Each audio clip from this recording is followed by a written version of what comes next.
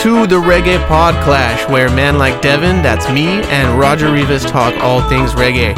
On today's episode, we are joined by Miguel of Skunk Records, Sublime, and Long Beach Dub All-Stars fame to discuss the influences on and production of the game-changing, iconic Sublime record, 40 Ounces to Freedom.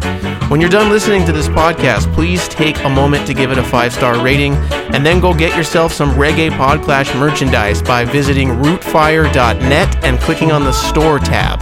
And now, let the Podclash begin. Yo, yo, yo! Yo, yo, yo, indeed, my friend. Devin, how are you doing? I'm good, man. Just got back from a week-long trip up the coast. Went to like San Simeon and Carmel and Big Sur and all kinds of great places. Just got back. That's right. About an hour before we did the sound check, so it was a nice long week.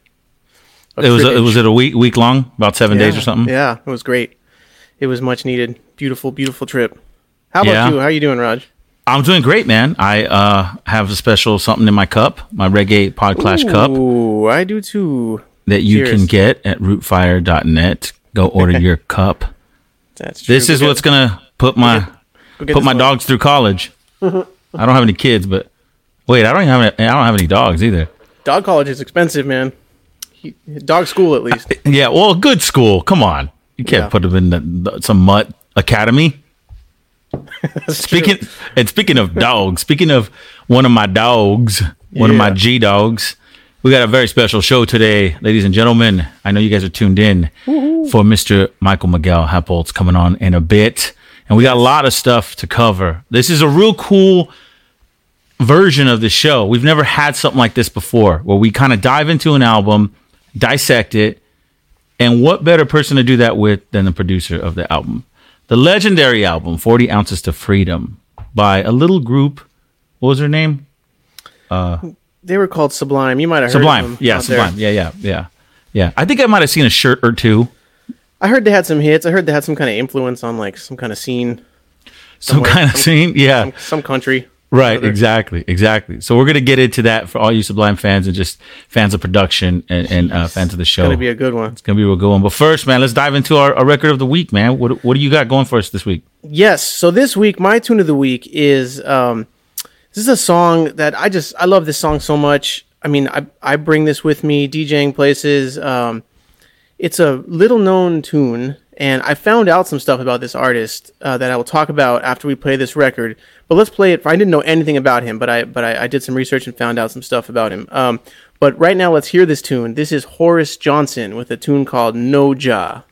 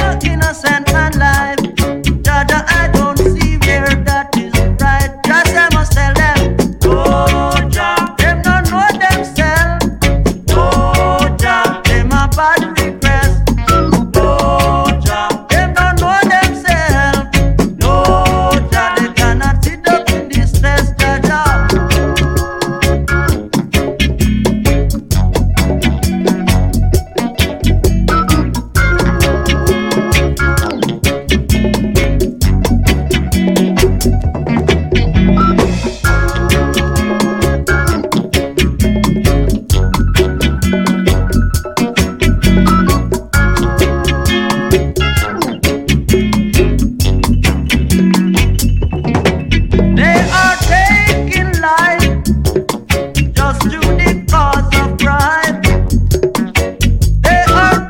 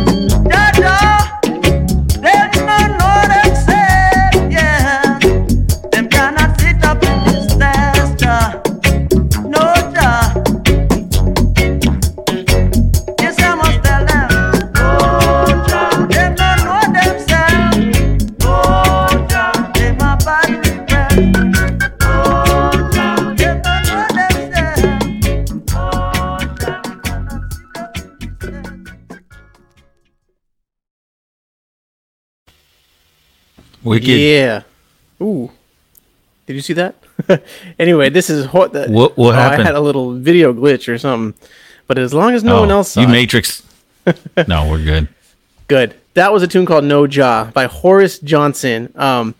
I got that tape. It was on a tape. That tune was on a tape I had from Roger Steffens in my early days of reggae digging. And there's just there's songs that I heard within certain years of being into reggae, like late 90s, early 2000s that I just now they all kind of group together in my mind as this nostalgic period, and tunes from that time are super special to me. And that's one of them. And so I had never heard about Horace Johnson.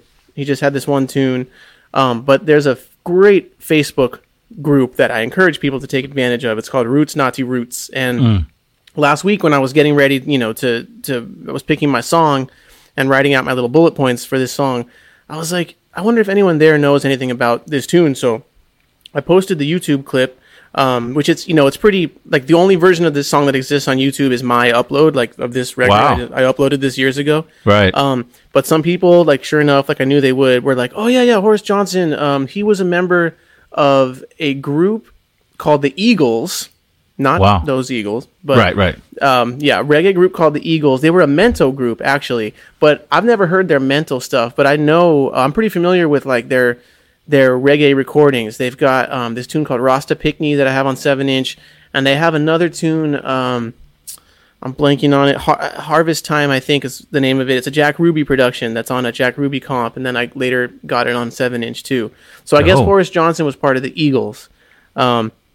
But just, we've said it before, and we're going to say it again on the podcast, another example of one of those artists who's just great songwriting, great vocals, killer material, should have just, albums and albums of killer stuff, and there's just not much. I guess, in this case, it might be because the Eagles were primarily into Mento and doing Mento stuff, and apparently they have some Mento albums. But someone told me that he's alive and well and living in the U.S. still, so hey, maybe we got to do a Horace Johnson episode. He lives in Pasadena. He's in Porter Ranch. Yeah. But, I've never even, I don't know if you've heard of the Melrose label before. I don't know if I feel like maybe I've seen it, but I don't. I'm going to say the exact same thing. I feel like maybe I've seen it.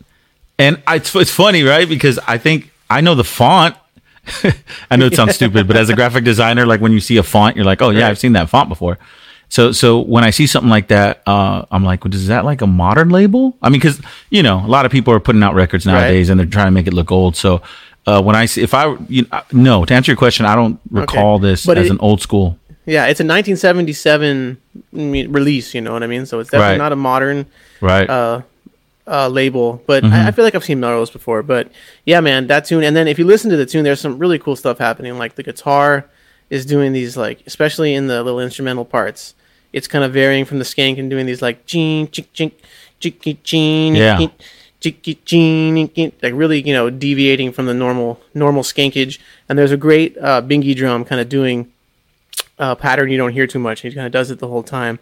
Right. And killer organ and killer piano on that tune. It's just a nice tune, mid tempo steppers tune that is just killer to me. I love that. Yeah, a lot of those tunes, if everyone contributes, it's really weird, right? Because a lot of these songs that we've already been playing on the show, we're always mentioning that. Did you hear what the guitar player, the piano player, whatever? And it's so true. I mean, that's what makes a really cool, memorable song, especially if it's a Jamaican tune. You're like, oh man, Ranglin was doing this or whoever. And once again, this Horace Johnson tune does that. When you said when you talked about Facebook, I thought you were going to say there's a Horace Johnson Facebook group. And I was like, wow. You know what? Because if there isn't, there should be. I didn't look, and I'm not it's still, I'm not Facebook savvy enough to even think that. I'm like, wow, just look up Horace Johnson on Facebook. I bet this, The funny part is, right, we put everybody on pedestal, which obviously they deserve to be because they're legends in their own right. But a lot of these cats are just, one DM away. Right? I mean, it's really weird. Happens all the time. I just became friends with Linville Thompson on Facebook the other day.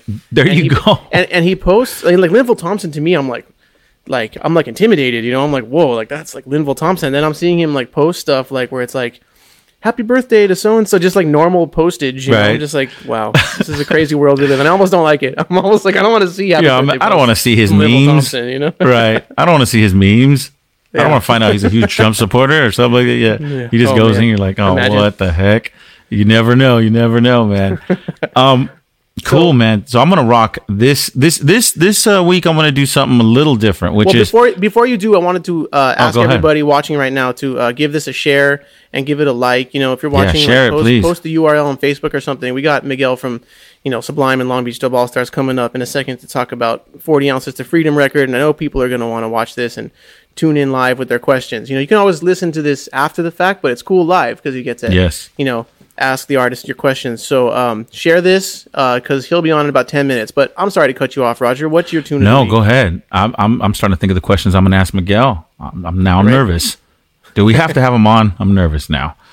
Yeah, I was going to talk about the record and doing something a little different this week. And I think that it's about time we start incorporating. Me and Devin pick songs that we like, songs that are in our crates when we go DJ, because before COVID, obviously me and Devin are out and about DJing reggae music for everyone.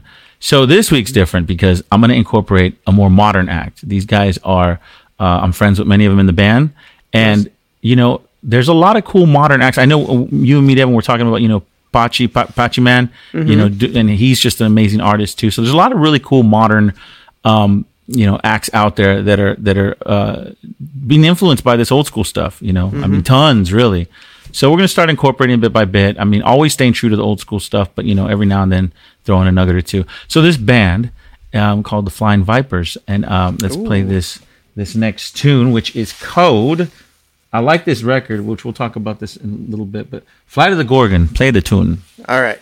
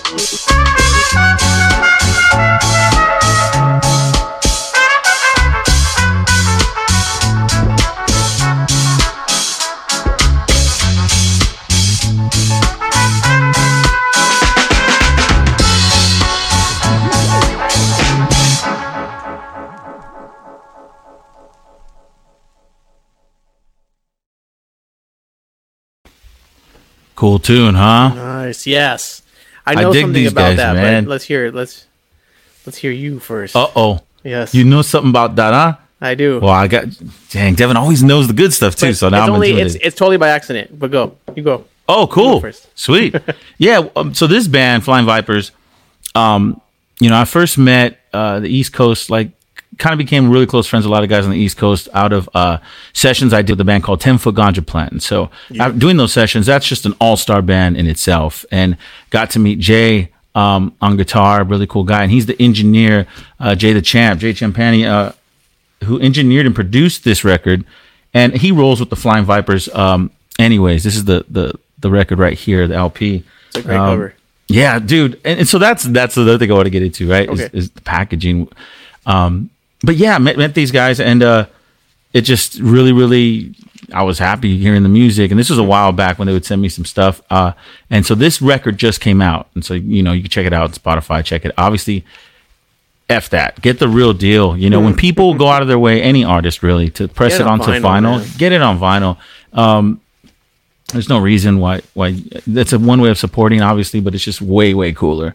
And yeah, Devin, you're right. The packaging, right? I mean, so when artists nowadays, I find that a lot of cats not only want to, they're influenced by the old stuff and they want to bring elements of that in the recording or the production, but it goes all the way. I mean, to the artwork and, right here, like just if I saw this in the reggae section and didn't know if these guys were modern, then I would think, oh shoot, that looks old. So right, it's kind of one of the things. It checks the boxes. It checks the boxes. Old school looking package. Flying Vipers just sounds like a dope name, right? Exactly. Like, yeah. It's just for the reggae geeks out there, it's something where you can sit back and go, oh, I know I'd be homies with that person or that person because you guys have a lot in common. Yeah, exactly. It's not magic cards. It's reggae music. So these guys, I love all their stuff, man. They got, other 45s right here. They got one they did with Johnny Clark. Oh, wow. I didn't know that. Yeah. Let's see if it focuses in. There you go. Johnny Clark, 5 hours. Highest region. Another one, Destroy Babylon. Oh, yeah. Yeah, there you go. So they got a lot of cool stuff that they sent me. I got to show this because this is dope, just regardless, right? This sticker right here. Nice. Ooh, Destroy Babylon. Whoa, that's a boom. good one. Right? So yeah, it's a full package, man. Great minds think alike. We love the old school stuff. They love the old school stuff. It's a really cool treat from the East Coast. But Devin, tell me how you... Well, I'm also the editor for Rootfire, rootfire.net, which we put out lots of articles. And one of our writers, Dave Schiffman, shout out Dave, writes a lot of great stuff. He just did a pretty in-depth interview with some of the guys in the Flying Vipers. And so we did like a record giveaway too, I think. So I have to edit all those things. So I have to read the whole interview and look for typos and whatever and suggest little changes. So, and then, they provided me a little Spotify playlist. So I was listening to it as I was editing it and I was just like, whoa, this is like, a lot of music comes across your plate and a lot of it you can kind of take or leave.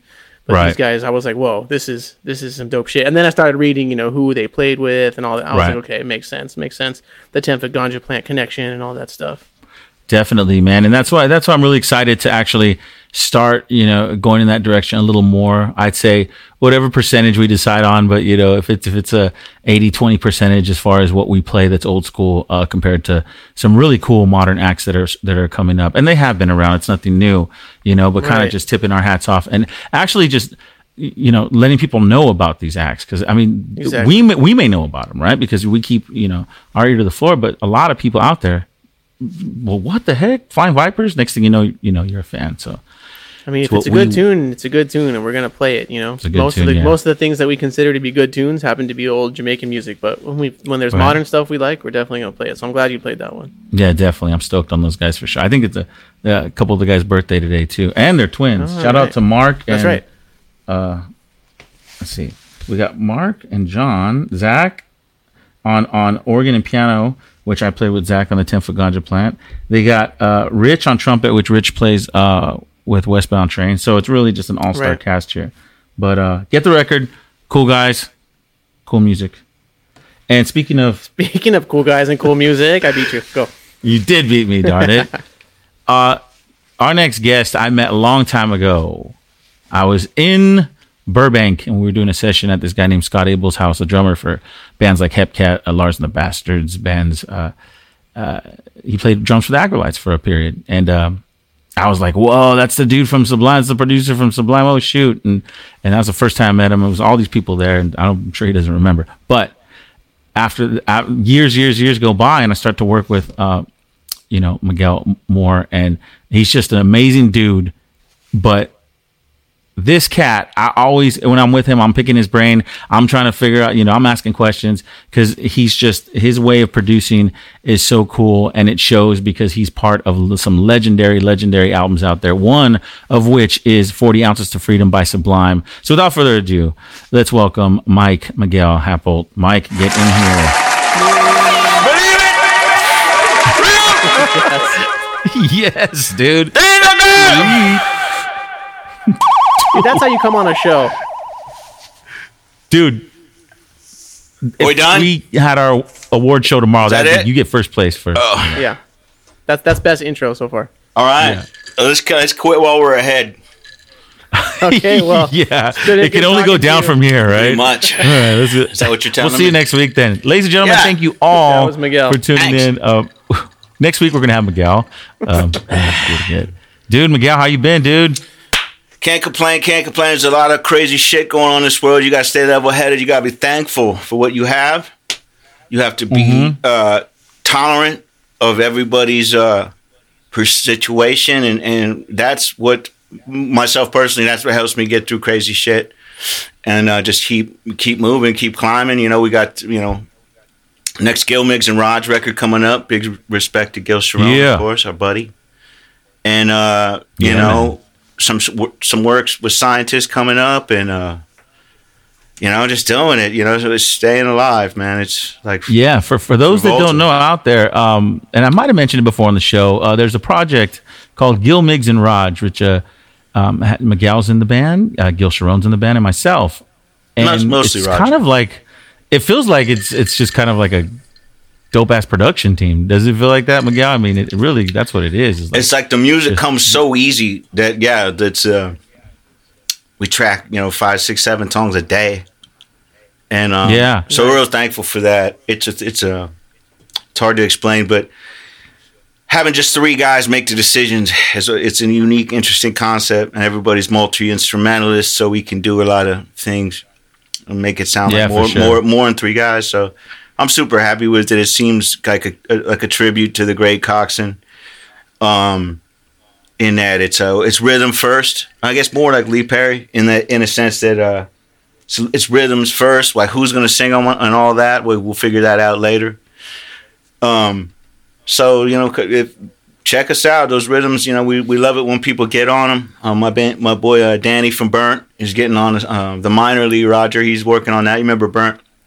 And I remember Burnt too, man. Yeah, they're still around. They got way long ago. Yeah, man. Oh yeah, and, of course Rob from the Debonaires on drums. Oh, Debonaires too. Yeah, and so they've been around. And this record's really a banger. I just put some guitar on a couple tracks, and we got Sonny from POD. He did your song, Roger, the Thai food. That's coming up next. Great. And so we did Stupid, right? That's how it started. Yeah, it started with Kyle kicked it off. We did a session that just to do it. You remember those days, Roger? We had time on our hands. Dude, yes. Oh, for sure. Yeah, when it was just like, all right, yeah, exactly. Dave Fuentes was the best. He got me into that. He would call me out of the clear blue sky. The great Dave Fuentes from Hepcat. He would call me and he would just be like, "What are you doing?" I'm like, "Just hanging, everything's cool." He's like, "I'm gonna come down and we'll work on some songs." It's like, yeah, you know what I mean? How you say no to that? And he would. And right. He just was like, and then I'd be like, "Yeah, come back and finish." With these other two, he's like, "Oh, I'm busy for like 3 weeks." So he just didn't like to have an off day, man. He liked to work, and he just, and then so he got Aaron Owens going on it. Like when he had a day off, I was like, "Book some time. You got money." Like, we started working. So Aaron, through Dave and then Aaron Owens, we started jamming with Gil, right? And I do remember when I met you, Roger. I remember that because we had Tassi there, and we had Filiano and Jack. And we did a gig. Right. We did a gig at the Good Hurt, right? Is that where it was at, the Good Hurt? Yeah, man. Yeah, man. That's way back. That, wow, the Good Hurt. Wow. You remember that, Devin? It was like the theme was like hospital theme. Yeah, they had like the medical cross up and stuff. Right. It would have been perfect for nowadays. That was cool. But I remember that going to Scott's house, and then Scott was like, we got to get our let's be on top of this because Miguel's coming from Skunk." and I was like, dang. And now I'm fortunate to call you the homie, but back then I'm like, fuck, I got to wear clean underwear now. Yeah.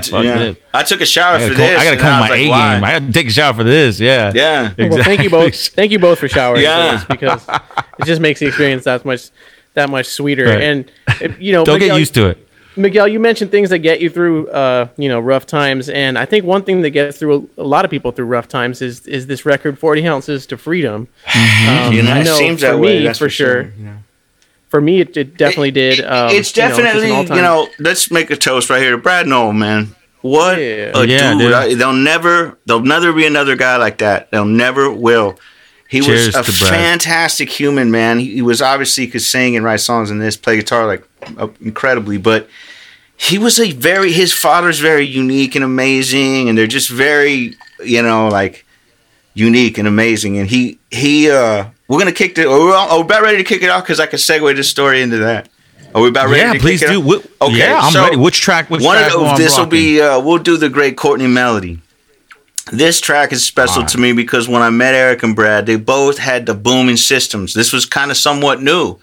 When you get in the car, they had the the amps and the big kickers. We used to call them kickers. Right. And they were both into this tune, and he sang we'll just run the track. He sings kind of Arabic in a way, and it was so alien to me. And the bass keyboard would just be just destroying your chest. It was. Listen to this. Why, boy? You believe you were tough. You believe you were tough, but you know rough like me. You know rough like me. Anytime me come, dangerous. And anytime me come, cantangerous. Me next to run the coffee way not a must. Yes, cold the melody, me don't anxious. No way.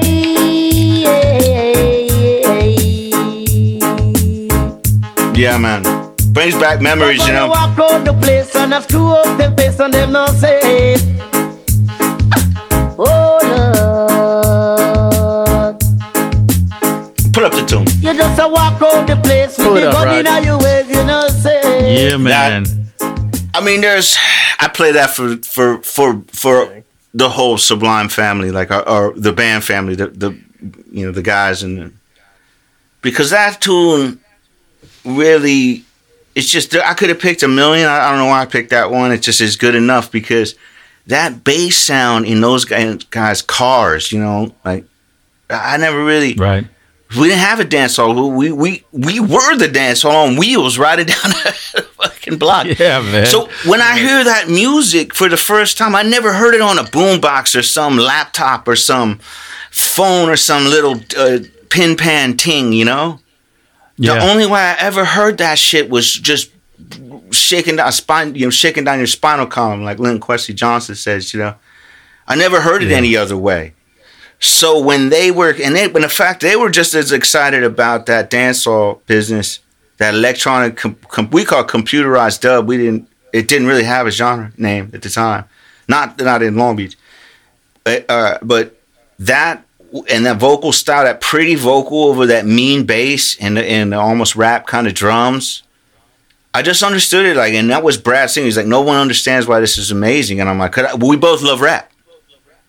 Right. And we both love punk rock, So, and ska, third wave England and all that. And so, but to like this was like, a step over the line, I guess you could say in the day. There was a lot of no respect to the masters, of course, Peter Tosh and Bunny Wailer and Bob, but it was a lot of just roster, far right roots, love, and they didn't really get the dance hall because we didn't have dance halls. I always trip on that. What year's this? This is 1990, Long Beach, California. Woo, daddy. So we're rolling I wasn't even born yet. What? Stop. No, I'm joking. Yeah, right. Yeah, dude, you got me for a second. I'm joking. Yeah, we're rolling around listening to this like it's a dance hall. Like when, like the average ghetto struggler in Jamaica, the way he hears a Courtney melody, literally he hears it for 8 blocks away. Right. The lyrics got really topical in the 80s, and you alluded to it, it's like in the 70s, all the root stuff was largely about more universal themes of, love and, fighting against oppression. And then in like Courtney Melody stuff, like dancehall stuff, it was like talking about really like local. It's rap. It's battling. And it's also, he's saying, if you think you're tough, you're not rough like me. Yeah. That's the gist of the song is like, you believe you are tough. You believe you are tough. He's just saying, but you're not rough like me. You understand what I'm saying? And I didn't understand the patois. So Brad's telling me this. He's like, and that's how he felt. You know what I mean? Like to the whole world, Bon Jovi and all this shit, whatever. And no respect to those guys. This first name popped in my head. But he was like, you think you're a rough? Like he was coming out of his shell, like a magic butterfly to this music. I was like, yo, man, this dude feels this deeply, And I saw, of course, he would let me borrow like mixtapes that he had. He would like call and check on him like a pet. He would carry him around in his pocket. He would carry one tape cassette in the shell, just in case we go to some girl's house and they're listening to fucking. I don't even know. Who cares? Put any name you wanted. It didn't matter because it wasn't going to be Jamaica Dance Song. Pop that out. Pop it in. Wherever, it doesn't even matter. Hit play. You know what I mean? Maybe there's three goofballs ever that went, like this. The rest of the girls will start. It was that's such a cool thing, man. Because now we got the phones, right? It's like, all right, let me get the aux cord. But like in his case, like, nah, here's this tape. Put this in. That's dope. Yeah, that's dope, you just walk up, take whatever there is to hit stop. Not even fade. Cold. Like sorry, Debbie Gibson. But I used to do that too when I was back. I came from Central Florida, Lakeland, and I used to do that too because I'd have a tape. It was we had a lot in common, and that was one thing. I used to go into the party. They'd be if it wasn't what we wanted to hear, me and the fellas, boom, click, take it out. But in what we want to hear, like music doesn't mean that much to everybody, and Right. It really doesn't, and that's okay. It's just that, man, when you get people who music means so goddamn much, you know what I mean? That's where you get some electricity, and all the memories I have of going back my whole career, like nothing like me and Brad and him explaining this dancehall shit to me. That's how you got 40 Ounces of Freedom. That's the bedrock of it all, because the punk rock, the ska, all that was sort of already self-explanatory, you know what I mean? But like he was the internet of this shit as far as I could see, because everywhere we go, all these bands and all these people, like no one knew a single guy he was into. Like I was like, this dude, we might as well be listening to Armenian music, you know what I mean? Russian or Japanese, because totally. It was Tenor Saw, Tenor Saw to like Gwen, and she's like, no. She does now, but you know what I mean? But, at that time, how the fuck would she know? How would she know? There wasn't no internet, so it's not like she could just be on YouTube looking at reggae playlists and stuff. Nah, he cultivated his playlist, and he picked tunes and made with tapes. And he got the rest of the band set, just like me. He got them under their spell, and they loved it too. They all collected the songs and bring it in, and we argue, is it good enough? Is it dibby business, or is it like a real street track? Because we weren't in any hurry to add to the tape. You understand what I'm trying to say? It was like early hip hop. They didn't have deadlines based on like some magazine article. You understand what I'm saying? There was so few tracks to go around. They only came out when it was hot. That was it. Like there was no rush to have a bunch of whack jams. You know what I mean? Like, and for us, it was like, if we would have been DJs or something, the playlist would have been kind of rigid for a while. It took a lot to knock something off. You know what I mean? Like, it took a lot to knock something off. Like a Boom Bye Bye by and so did this came out when I met Brad. That knocked some songs off. Did this tune in particular? like spark anything as far as, for you guys, or was it just like an overall vibe? No, like I was just saying, I just picked a tune that I wanted to hear, and it just gave me a fond memory of Brad pounding on his dashboard and driving that car, listening so loud, and just singing those lyrics, but singing them to me in like plain English, so I could understand, the patois. And just thinking like, this dude is like, these aren't just lyrics to him. He honestly is ready to go up against like anybody. Like, you know what I mean? Like, and if he would have lived, who would go up against him? Yeah. Like, I mean, you know what I'm trying to say is like these people with the fascinated on.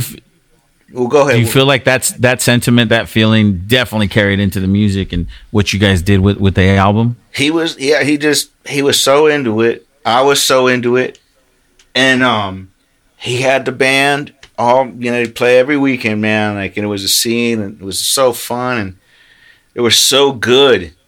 Like, it was just unbelievable to hear the sound coming off a driveway. Like, to hear, like, to me, I was like, this is a fully formed band. Like, you know what I mean? Like, for sure. And then, so we started to record, but they had I was in a band called the Ziggins. I was at Dominguez Hills. I'm recording the Ziggins there, and I'm recording other things there. Ziggins breaks up. I meet Brad, so I start recording them. And what's the first song that's queued up there, Devin? We got I'm not sure it's in order, really. I'm not sure if it's in order. I got Badfish. You got, okay. I'm not. You got Badfish. Well, that makes sense. Badfish makes sense. So we begin to start working on this. I got it wrong way. It's like backing up a trailer. Oh, snap. That was our like second demo tape, but it was the one we took the most serious. That was the first 24 track session. And by now I had heard, we were really grooving, like, as far as like, like this song or like that song. Yeah. When I'm mixing the track. Miguel, tell the people for the people just listening on audio, what was that you just held up right now? This is John Won't Pay the Bills. This was Sublime's, in reality, first demo tape. Wow. They had one before that, but we only made it like a few hundred copies and immediately got to work on this because the 4-song original demo that Brad gave me, it sounds good. It's punchy, it's clean, but it's like not dubby, and there's not a lot of drops. It's just not what he wanted. He didn't know how to really express it. And so when we went to work on John Will Pay the Bills, it was like he was like determined to take his time and get his goddamn point across. You understand what I'm saying? And so those DJs, that song, that was the first thing we worked on, and that was the thing that took the longest, and it was roll I got that right here when you're ready. Hit that. Taking a lesson. Start talking trash and I'll come with my Smith & Wesson. Politician comes my way, but about it always winds up the same. But the stone that the builder Lil Bob. Shall be the cornerstone. But there ain't nothing wrong, ain't nothing right, and still I sit and lie awake all the pump of that rhythm section. Listen to that. Oh, I love the DJ surely taking a lesson. The drums are the drum and bass. No click. Nice. No click. Yeah. I mean, obviously, Brad's vocal, amazing. I thought he wrote all these lyrics too. I never even heard that Bob Marley. Yeah. Wow. So that's like prime example. So he's like, I'm sick of all the bleed. I don't like the drum kits that go. That's not what we're listening to. We're listening to dancehall. He's like, I want it to sound like that. And so, all right. Wow. So we did the kick, snare, hi-hat. This is the session. Kick, snare, hi-hat. Bass, scratch vocal, and scratch guitar. There was only 4 good preamps at the studio. Right? This is how into it we were. 2-inch tape, only 4 good preamps, right? So for drums, we didn't want to sacrifice at all. So the bass, kick, snare, and hi-hat, 4. That's how we tracked the 5 songs that we tracked 5 songs at Dominguez, and they ended up on 40 Ounces of Freedom, but we didn't change them at all. We just put them on it. And so that would be it. We'd get the bass and the drums for Bad Fish, Let's Go Get Stoned, New Song, DJs, and eventually Live at Ease, although Live at Ease was more regular drum kit. But the point was Bud would go and overdub the fills and the cymbals. He just left them in there in his mind. He just left them in there, and he played the whole way through, no break, because we wanted to be able to use the fader because all the music we're listening to, right? We didn't know any other way to do it, really. And then that way we were able to gate and trigger the kick and snare to be really precise, you know? Mm-hmm. We didn't know you just get a drum machine and a program. How about try this, you know? That'll help you. But there you go. What they did was so goddamn original, you know? Wanting to do that and asking me, is that possible, right? I go, yeah. It sounds kind of crazy, but let's try it, you know? And they went and practiced. For days they practiced the tunes, just regular. Right. Drum kit, just regular. And they were so ready. And I was just in shock. Like, they just killed it. That didn't faze them at all to do it that unorthodox manner. It didn't faze them at all.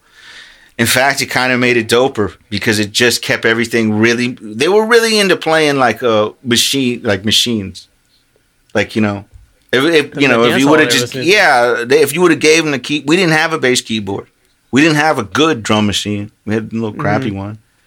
So we wanted, and then Brad was thinking maybe that's like the way, you know, like to it is to make the. So that tune is big. What was the next one on there? Oh yeah, what do we got? Bad Fish. There's Bad Fish. Bad Fish. Roll this. We'll do Bad Fish next. For all Long Beach. This is for the massive. For our homies, from friends, anyone tuning in. Shut up. Cheers.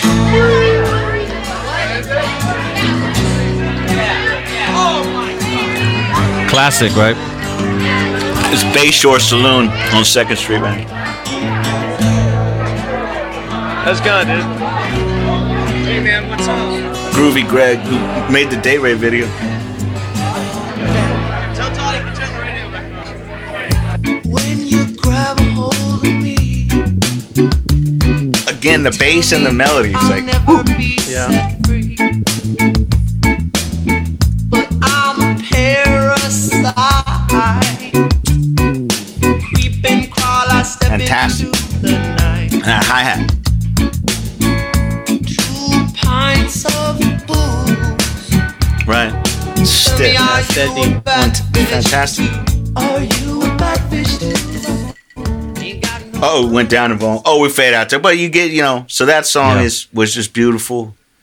Ballady, showing a whole different side with the acoustics and everything, and just brings back a lot of memories. Like, we used to hang out on 2nd Street, go to the bars, and that was the reef. If you get as the street goes up, if you know Long Beach, and you look at 2nd Street, it's like down there. It looks like a little electric, like coral reef, you know, where all the fish are swimming around you. Mm-hmm. And we had like a little talk about it like that, and he just came back like 2 days later with the guitar in my house on 3rd Street, and he had that whole tune. Wow, like, that's crazy. Yeah, and so that was an easy one, really. We made that pretty quick, but again, it was the same method. And that's Eric on the B3, Roger. No kidding, man. Yeah, he had skills on the keyboard, and Dominguez had a good B3 with a Leslie and all that, and it just sat there. I'd never seen anybody turn it on or anything, you know. I didn't even know, and then Eric showed up for that. That organ's dope, you know. And he turned it. He knew how to, like, you know, how you got to turn the motor on and then wait and all that. Right. He knew all that, and he fired it up. I was like, I don't think that thing works, because all the idiots kept trying to turn it on when turn on they didn't know. Eric knew, man. And he was like, boom. So every time there was a break, it was in the other room. He would always in there, like, he just loved it. And he wrote a beautiful, he played on that Bad Fish, which pretty simply, but it's great. adds a lot to the track. And it does. But we didn't. I've been put on the list. But the other tune, "Let's Go Get Stoned," at the end, that's climbing crazy crescendo B3. Like worked all that out and did that shit in like one take. He was really great. Eric. Wow. Eric was into playing like a lot of instruments, like a Brian Jones kind of thing. Bongos and everything. You were referencing the bass in that, and like that's one of the things that like when I first heard Sublime and I was listening to reggae, that's one of the first connections I made. Because I wasn't super into dancehall yet, so I didn't really make that connection. But I was making the like, oh, these guys listen to Jamaican music because the bass line is fulfilling. It's doing what Jamaican bass lines do, right? It's like it's holding down the rhythm section, but it's also providing a counter melody to the vocals. Like there's not a lot of musics where you can walk away humming the bass line. Like the bass line is the thing that sticks in your head, and that tune in particular, it's like the boom boom boom, like that part just sticks in everybody's head. Brad gave me two lessons about reggae in our entire like running. One was he's like, I don't care anybody else in this band. When we play Skanks, we play down. So you get the meat of the. He's right. The meat of the low strings makes it a little thicker, and then when we go in the second position, we both had long fingers, so you flatten, so you never hear the high E. So you're basically playing the D, but in a bar chord, you want them low. Mm-hmm. So he showed me how to do that. He's like, that's how I play Skanks. And he was like, you should play them that way too. All right, I don't know. So I played them like that because I was in a band for a while. And then the other thing, he was like, all you need to know about the timing of it is like 1, 2, everyone's a 3, 4 is at 1. And Brad and Eric, all them guys were like, you just sing the bass line in your head. And there's just no other place those Skanks could possibly go. And I was like, let me try it. And just, instantly I was like, oh, okay. So it was weird. Like you either spoke that language with us or you didn't. Like you either got it on the bass line. Eric was like kind of like in a way, like the drummer for a lot of what they did. Not all of it, but with certain songs it was like, because that's how it is in Jamaica. The bass is kind of the drums. Right? The bass line is like, especially in the older, early reggae period, sound system, the bass is still louder than the kick, for a long period in Jamaica, because it had more value. Rap comes in America and makes it all about the kick drum, and then all of a sudden you have this battle. And, so we were sonically determined to find a fine line between kick and bass always. That's a Sublime standard, is to try to get both of those to sit as heavy in the track as possible. To try to satisfy both impulses, the rap and the reggae. We'll get to more of that later. But what were we going to say? Would you say Eric admired Jamaican music as much as Brad did at this point? Would you say Bud, Eric, the whole gang? You should have him on. You should have him on because he for sure. It's hard for me to really speak for him. For what I heard from him, if he liked a certain song like All Loud and if it was weird. Like you couldn't just play them any reggae and be, oh, we love reggae. It wasn't like that. It was like DJ. There were certain songs they liked. And crazy. So, so you'd have to really get into, I don't, his like influence and stylings and all that. He kind of came into my world full formed in a way. Like he really was the same guy you see right now in a lot of ways. Musically. I mean, of course, he's, more sophisticated now, but his patterns and leaving space and understanding how it worked with the drums.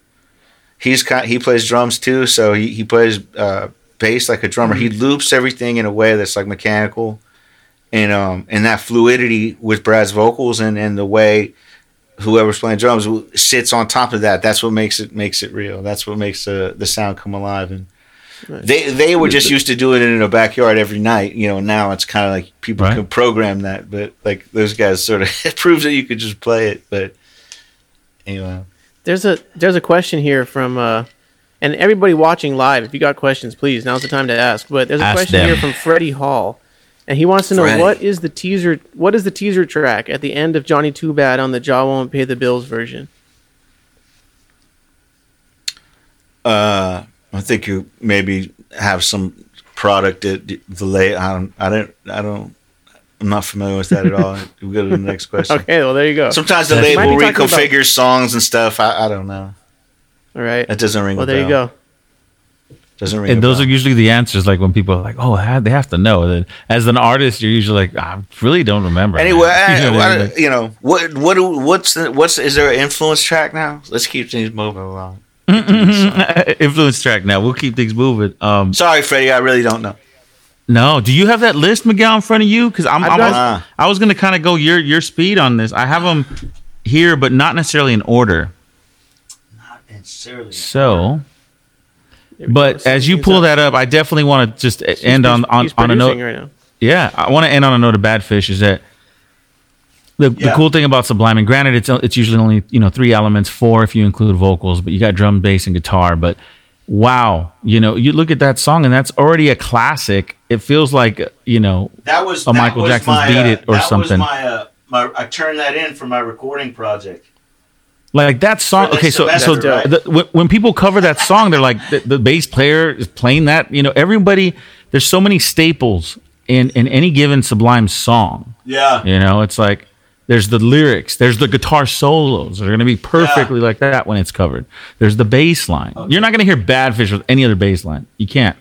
Put up Live at Ease. That's a fun one. So this is where Marshall joins the band. Here we go. Marshall was around, and then this is the first. Is Marshall on drums? Yeah, at Dominguez. Cool. Don't get me wrong, I'm just singing my song. I'm just like you. I like to blow my face all night long. Not only do I rhyme, I also cut so nice. And all the fight and perpetrate the DJs want my slice. Cause I'm select. DJs, come look for me. Echoing like rap, like we're beastie. Like you can hear these influences. Brad singing way up there. A lot of firsts on this song. This is me on guitar now, first time on the Sublime track.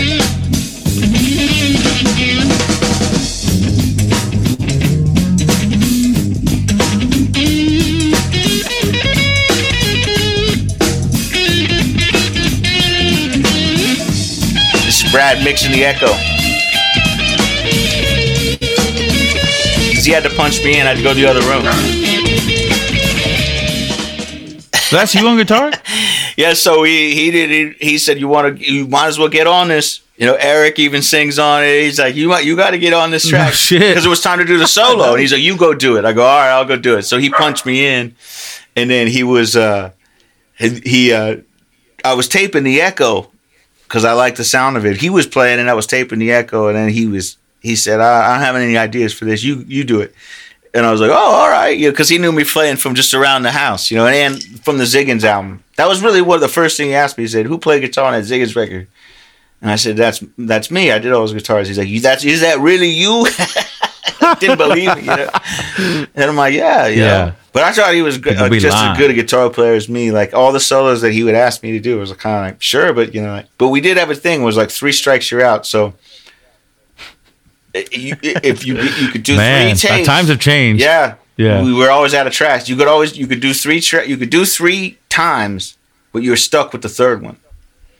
So what that encourages you to do is to keep the first one, right? So that's like a straight first, no thought of anything, just going for it. A lot of the albums, that pays homage to old school Jamaica. I mean, that pays homage to analog recording, wouldn't you say? It pays and rap. It was coming from rap. It was coming from rap, like just freestyle, right? And so that's interesting. Right. That's Marshall, singing on there, rapping. And both me and Marshall used to rap with the band in the backyard days. Marshall would play drums too. That's so awesome. Sit in, but he also he was good on the mic in Opie. And so when I first started hanging out with them, I would get on the mic and freestyle. That was my thing. I was going to be like a rapper.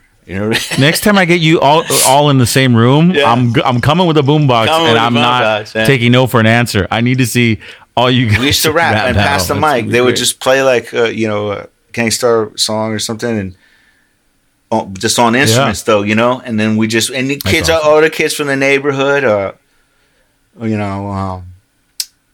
General Jones and all these guys. I'm not sure where they're at now, but shout out to them. We used to have a good time.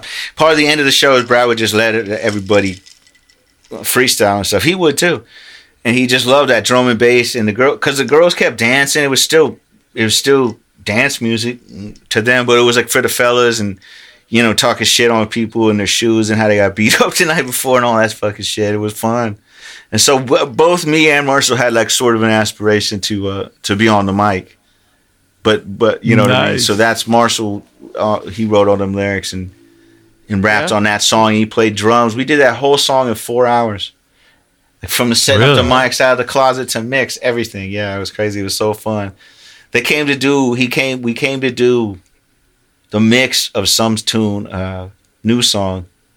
We were going to remix it because there's all weird. The flangers, the vocals come in and out. It's really the crappiest mix. We did it like 4 a.m. We never had a chance to redo it, which is sad. I wish we did.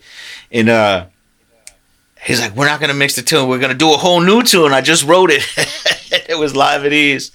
And Marshall had the lyrics, and I was like, oh, this is going to be fun. And that was the first time Marshall played drums. And then from then on, he was, in the band live every night. I wasn't there for like how it switched over, really. I never really understood that, but you have to ask somebody else about that. But all of a sudden, Marshall was around, and he was good with the turntables and wanted to rap. He would rap, and he great on the drums. He would sit in at parties all the time, and so he was around, like part of the team. And so then it was just the next phase. Then they were a 3-piece, and then I was in the group for a year or two as a 4-piece. But that's where we cut. We started touring on the cassette. John Pay the Bills, and getting out to Florida and up to Seattle and shit. And then so that was it. That was the impetus of like, all right, we got 5 good songs, well produced. Let's make a CD. Let's go in the studio.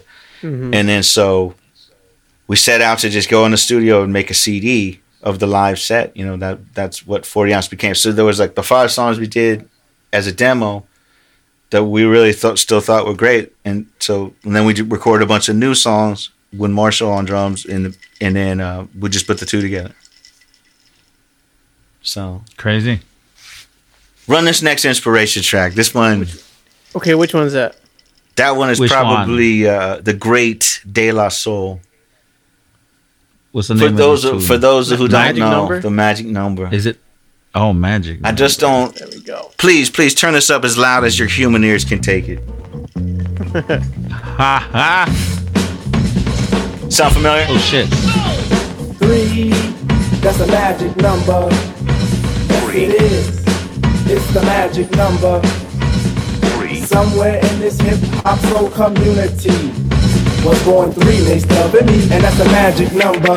What does it all mean? Difficult preaching is posthumous pleasure. Pleasure in preaching starts in the heart. Something that stimulates the music in a measure. Measure in the music breaks into 3 parts. Casually see but don't do like the soul. Cause seeing and doing are actions for monkeys. Doing hip-hop hustle, no rock and roll. Unless your name's Brewster, cause Brewster's a punk. Parents let go cause it's magic in the air. Criticizing rap, you out of order. Stop looking, listen to the phrase in front of the stairs. And don't get offended while Mace Dosey does your daughter. A dry camera roll system is now set. Fly around the store under Daisy Productions. It stands for the inner sound, y'all, and y'all can bet that the action's not a trick, but show enough a function. Everybody wants to be a DJ. Everybody wants to be an MC. The flow, the cadence is kind of Caribbean in a way. That whole album is massive, just in case you don't know. Oh yeah, classic right there, De La Soul, man. Ridiculous page-turning record as far as new sounds and new concepts.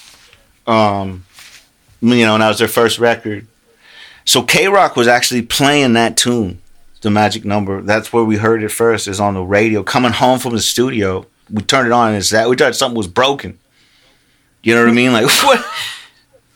What is this on K-Rock? Is that Led Zeppelin drums? You know what I mean? Like, what the fuck? Right. And then the flow, and then the whole thing took off. I just picked that record because the hip-hop, I could have picked anybody, but that record also had like 8 million samples, you know what I mean? And it was like a little cinemascope for the mind. It was really made to listen to beginning to end. And so that really was like a blueprint record for 40 Ounce to Freedom. It was like, okay, we got to do at least our version of this, have some real fun with it, like grunge was in and all that. And it just meant a lot to us. Looping Led Zeppelin, we're like, our bets are off now. You know what I mean? Like, seriously? Totally. All right, let's go. Because we had all them records laying around. They hadn't been touched in a while. It's like, let's dust them off, And what year was that? What year was that De La Soul record? 91. No, 89. 90? 89. I might, yeah, 89. If I had to guess. So it was, but we were late on it. You have to understand. It was probably 89, but we probably didn't hear it till 90. Being from the West Coast. I mean, I'm sure it was blowing up the boroughs, but, we everything coming out of New York, we caught a little bit late, unless it made MTV. And then, and then you would catch it, but on radio and on the street, it would be a little bit late. There was a lag. Imagine that. People don't know. There was a little bit of a geographical lag. No internet, like big time lag, I would say. It all worked out. It was all right. And then so that tune really, so between the rap was getting really, it wasn't hip hop yet. I guess it was just becoming hip hop. It was becoming really musical and free and creative in a whole new period. It was always that, but it was going into a whole new period of like album art, or just, art of just not just singles. And that was clear. So that whole part of like, all them guys from New York, they seem to, even NWA and Eazy-E, but we all know that story well. They were a huge influence on us too, of course, but they were catching a little bit of this too. They were like trying to be more dramatic and do stuff that was a little bit above the grade, So what happened was this guy, Danny Holloway, legend, Hollywood legend, good guy, music lover, like interviewed Bowie when he was a teenager. Shit, he's like, he was all into reggae, and somehow he heard our tape. John paid the bills, and he wanted to get a sign. And he knew people in L.A., and he started like lending Brad money to live on so he could write songs, and he really tried to work with us. And he wanted us to make, some more, like DJs was like his joint. He was like, you need to make a bunch of songs like this. All right? Because he came and saw us playing. There was punk rock and ska and freestyle all the fellas and everything. And he was like, all right, go and start working on, I had bought a sampler. And so we could sample drums and loop drums. That was just fucking groundbreaking. We just endless hours. I mean, what sampler was it? What sampler was it? S50. I still got it. You want it? You can have it. It works. Taken. Dude, no, are you kidding me? It's got a low. It's got a. That's like a museum piece, right? Well, if they want it for the museum, you got to give it to the museum. But you can have it in the meantime. Okay, cool. It'll be rich. No, but see, so stuff like that. If the museum thing pans out, right? I mean, come on. It should. You're right, but we'll see. But so we're sampling and stuff. So Marshall's good with hip hop. He's studying. He's deeper way into it than us, because he just was following it even further. And DJing at parties. So Marshall is like directing us, listen to this, listen to that, and then stuff's coming in, and then we're clicking on the things that we like that Marshall likes too. So now we're going to sit down and make our own track for Danny to get shot, to sort of say, here's like the West Coast Beastie Boys, that's how he kind of thought, I think what he thought he had. Maybe he did. We'll play the next song, Get Out by Sublime. A portion for the band version. This version has never been officially released, but we'll go ahead and listen to it right here.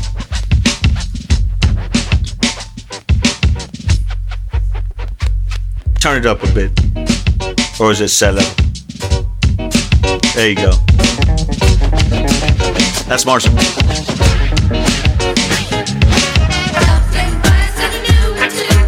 Sampler. The freestyle it. So rough. So it's me. Get it all the time. People want to know the meaning of the word sublime. It's anarchist, man. It's a shit. My rap aspiration for this. Looking at a peanut twist, cause we know you love the pit. But this is the shit that you put in the box and say, damn, it's a hit. Why ain't it all the radios and the TV shows? Cause we don't kiss no ass or kick down free shows. What you get is the kind of gang, no sense when yellow lows on the DRMS. Let the loving dig all over me. Let the loving dig all over me. Follow me on beach posse. Cause all I see is your fussing and fighting. I lost that reverb. So let's all start uniting. And I could never on the remix. Best you can be. Let this jam take us to 19. We had to remix that track from all the samples. So the remix version is on this album. It's called Right. Secondhand Smoke. Yeah, and it's dope. But I lost that reverb at the end. It was a quad reverb piece of shit, but had that certain sound, and I just loved it because we would always track with effects, at the same time. Right. Maybe not on the same track, but always at the same time, like because it just affects the way you do it. Like it's weird when you go to put effect on something later, it's not. It can be like out of sync dancers or something. Oh, for sure. Even though, like when you're singing, like if you're singing with some reverb and delay in your cans, it'll affect the way you're delivering. A lot of times in a good way. Yeah. And like I feel like a lot of times some producers and even some artists don't understand that. It's like even for live stuff, like I would sometimes say, "Hey, can I get a little like verb or delay like in the monitor?" And they'd be like, "Why do you need to hear that?" Because it totally affects your delivery sometimes. Well, yeah. That's a whole. 100%, that's a whole other podcast right there, Devin.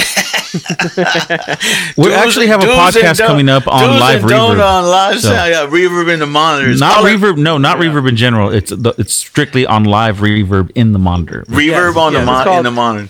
That's the name of the podcast. A whole hour. It's called "Can I Get Some Reverb in the monitor?" Oh, the whole story. Notch from Born Americans. This is years later with the Dubs. We met Notch from Born Americans. What a legend. What a guy. Amazing, right? And he showed up to jam and he's like, "I got a new thing that I do." He had some box. I forget the brand. And it was the first one I'd ever seen. It was cool. He got it in Japan. It was a reverb, just a reverb unit, but it had 1/4 inch in and out. Right? And so, I don't know, being kind of rootsy, Notch was like, "Well, cool. I could plug the mic straight into it." And then he set it on the floor, and he would take the mic from the house and plug it into that. And it was like, "Where's that reverb coming from?" He's like, "Oh, there was no fixing it." He was like, "That's just how I get down.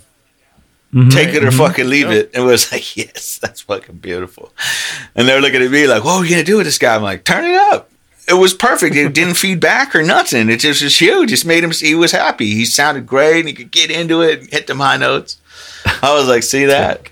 That's a guy after our own spirit right there. Like, he's going to try to record. Have reverb in the monitors." Oh, the shock, the horror. It's like, this dude rocks Sting and Sunsplash, man. You think he's going to make a fool of himself tonight? Like, at House of Blues? He's not. You don't get it. Right. Like, he's ahead of you. Hey, he's up here. You're over here. Like, get them. It's like scientists runs into problems with people. And then he's doing this and that. It's like, yeah. He's a fucking scientist. You know what I mean? People love the music, but they don't understand that it's different. Like they want it to just be the same. It's like, well, we have heavy metal bands in here every night, and nobody ever wants reverb in the monitors. It's like, I understand that. If I was in a heavy metal band, I wouldn't want the reverb in the monitors either. Well, maybe I would. I don't know. But so anyway, so that was an interesting track. We did that Get Out track. And it got dropped. We had to drop it because it had too many. See, that's the thing. So we're playing the De La Soul, right? De La Soul, right? We just listened to that. The magic number. What's the drums? A loop of the Crunge by Led Zeppelin. A song called The Crunge. So we're going, okay, cool. So we loop on the second half of that tune I just played. You Get Out. The Lemon Song by Led Zeppelin. Right? What's the fucking big deal? We're both on major labels. Somehow they got it clear. We had to axe the whole tune. Take. Right? To this day, they can't seem to get that shit ironed out. So that was kind of, so the ghetto version had that, the first like 30,000 copies had that on there. Well, the song "Summertime" too, wasn't there clearance on that? Some kind of but that was slightly different. This was a true sample issue. What happened was by the time when we made 40 Ounce of Freedom, there was not a sample law in this yet.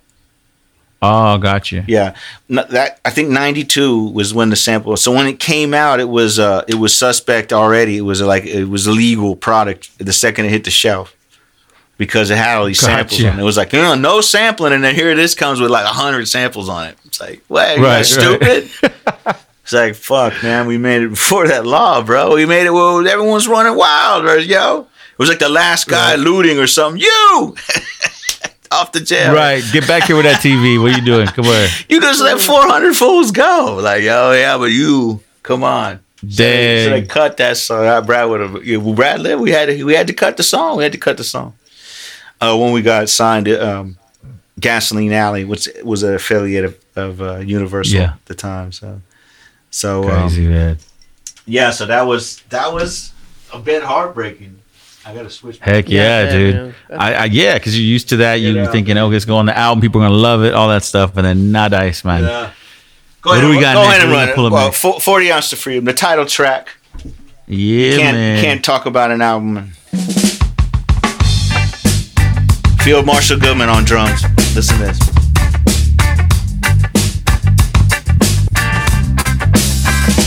Got your hair permed. You got your red dress on, screaming. Going from one to the other, you know. Snare the knives on the.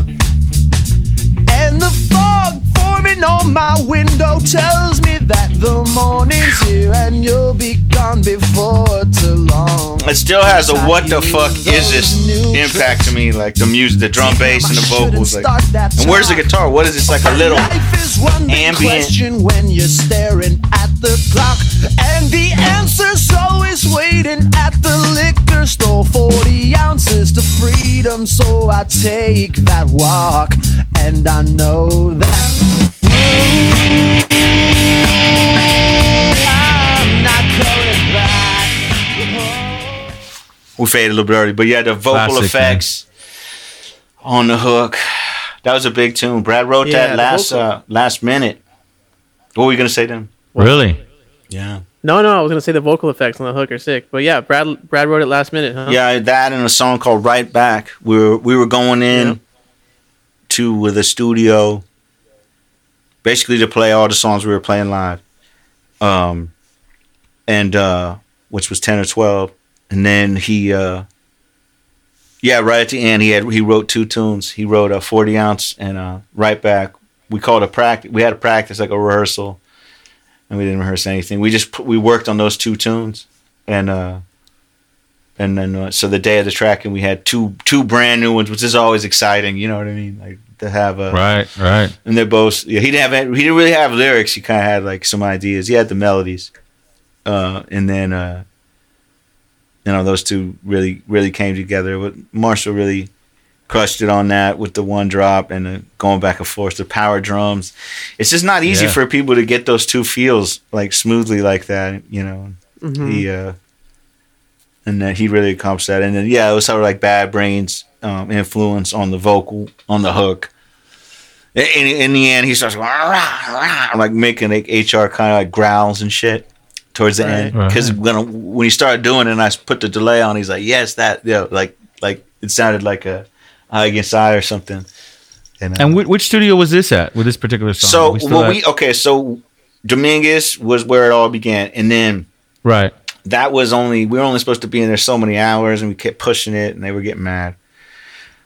So we started a commercial facility called Mambo that was owned by Steve McNeil, the same guy who mixed the first demo tape that Brad handed me. He's a good guy, local guy, so he's got a studio in Long Beach on 2nd Street. Like you go from my old house, you could walk to it. And right in the middle of this neighborhood, he's got a little 24-track studio in there. And the engineer is Antoine from The Compound. Yeah, man. Did you know that? Antoine, man. Yeah. I was at Agrolites just we're over there not that long ago. Okay. Well, no, but did you know he was the engineer in chair for that tune we just listened to? I actually did. Yeah. Just based on talking to him and telling him that you were coming on the show for this album, and so that was kind of small world, right? Not the tune. I knew he worked on the album. Right. So, okay. So not specifically. All the tunes with that drum sound, are from the same day. It was all one day. We did all the drums in one day. Drum, bass, and scratch guitar would have been one day. Nice. They were really well rehearsed. I was just producing, so I was just in the control room, just listening, just trying to help. And Antoine was a staff engineer. He was the guy that they provided with this, and it sounded great right off the bat. He was a drummer, and so the drums sounded really good right off the bat, and we just got going. And it's funny because everything was sort of like a rushed. We back then with tape, one of the kind of beautiful things is you only talked when the tape was rewinding. The time was too valuable, and you had to always keep rewinding the damn tape. So you would talk in the rewind. So whatever you had to say, it was kind of like when you heard the tape start slowing down, you kind of wrap it up, B. Right. Yeah, because we get right. You were so anxious to get right back to it. It's like, okay, good. Right back to it. Yeah. It took a while. You couldn't just punch in. You had to rewind every time. Like, wait. Okay. True. All right, go. Was doing it to tape by choice or was it out of necessity? Because that's all. I know. That's all they had back then. Okay, I mean, because I don't know. Obviously, I wasn't recording at that time, so I didn't know. Like, obviously, some stuff was being recorded to digital, but it wasn't as easily accessible. They had digital reel to reels. They had some tape machines that would tape, and they would put the data on the tape. There was no real digital. Maybe the Fairlight computer, like Sting had one, But no studios. There was no tools or anything. Right. No ADAT, none of that shit. It was all tape. No ADAT yet. So studios were real expensive still, and you really had to. ADAT come on the scene? Like 98 or something like that. You could. Okay, wow. That's a trip. It was that late. Yeah. Same here. I would have thought it was early 90s or something, but no, that's crazy. No, it was all tape, man. That for a while. A trip. But that was, we didn't even think, we already knew that. We'd been at Dominguez. We had I had the 4-track at my house. We were always with the 4-track. Everyone was really in tune to try, punching, just get it, Mm-hmm. The whole crew, everybody was like, and that's a lost art, right? I mean, get it. It's a lost art, right? Because everyone's getting brainwashed. Not for me. To be like, not for you, right? Not for you. Me. No, not for us. But for music in general, I'm always I was having this conversation. We were even talking. I was, I don't want to be like ha ha ha, but I mean, the other day I was with talking to scientists, and he said the same thing. He goes, it was almost like a vent that like nowadays anybody there's good stuff that comes from it. I get it. It's right there, and it's so easy to go to Guitar Center and buy a package, and there you go. Now your music's on Spotify. But there's all these things that are just lost. There's lost art, and that's definitely one of them. Is the analog. I don't feel it's not that it's lost. It's right there. It's there if you want it. No, I'm talking. I guess that's the byproducts of it. Yeah. The byproducts of recording to analog. Like you said, being in the studio and everyone being on the same page. Like, look, let's nail this together. But it all not like we can punch in that later. We can punch in that, fly that in later. But it's also what you're talking about is the cart, the horse, the chicken, and the egg, right? The reason tape. All the best records are on. All the best records are on tape. The reason is, you had a band that was hot shit, ready to go, playing the songs every night. Band, your Guns N' Roses, your Pistols, you Sublime, Nirvana. They could play all them songs for you right in a row. Like they were ready. Actually, so it's bands. It's tough to get together these days. Unless you're like 20. I'm just being real. When you're young and you're in a band, it's like your thing, and you cherish it. And every second you get together, we just go watch TV together, whatever. You're always around, and you're just waiting. Back then, you were always waiting for that day to finally do it. It was like you said, it was an event, and you can still do that. It's just people all of a sudden get a beat, they start making some stuff, do it, and so and it just sort of comes in. It kind of seeps in slow. It's not that tidal wave effect. Right. But interestingly enough, the records that always stand the test of time and kind of ccut through the clutter are always, the unbridled, unbottled event of a lot of work coming out very quickly. That's the best. That's what I love to do. Did you find that? I mean, you were right there with them. Were they practice freaks? Would Sublime get together and just rehearse? Yeah. Was that something they needed to do? They wanted to do? They just called it jamming. They just called it jamming. I mean, they just loved to play. It was an event, drink some beers, hang out if somebody let them. They didn't have a set spot, so somebody's parents would be out of town. We could set up in the living room, and Brad they would play Fishbone songs and just run through tunes, and Brad would tape a lot of his little new ideas on his boombox and try to write to them and stuff like that. Nice. Brad would play a lot of songs on the boombox, hold the mic up. This was a Brad technique. He would play a tune, like I say, a Super Cat tune, right? And you play it for them, and then they would start to, on drum and bass, start to get it, right? And then right as they were starting to get it, he'd put it up and start singing. And the first time I witnessed it, after a while, I was like, they they lost it though. They had it when the tape was going, but as soon as you move the mic, they sort of lost it. And he's like, that's the whole thing. He's like, now it's ours. Now it's ours. Right. He flipped the tape over and then taped what they were doing now. Like, you know, he was like that. It was all cassettes.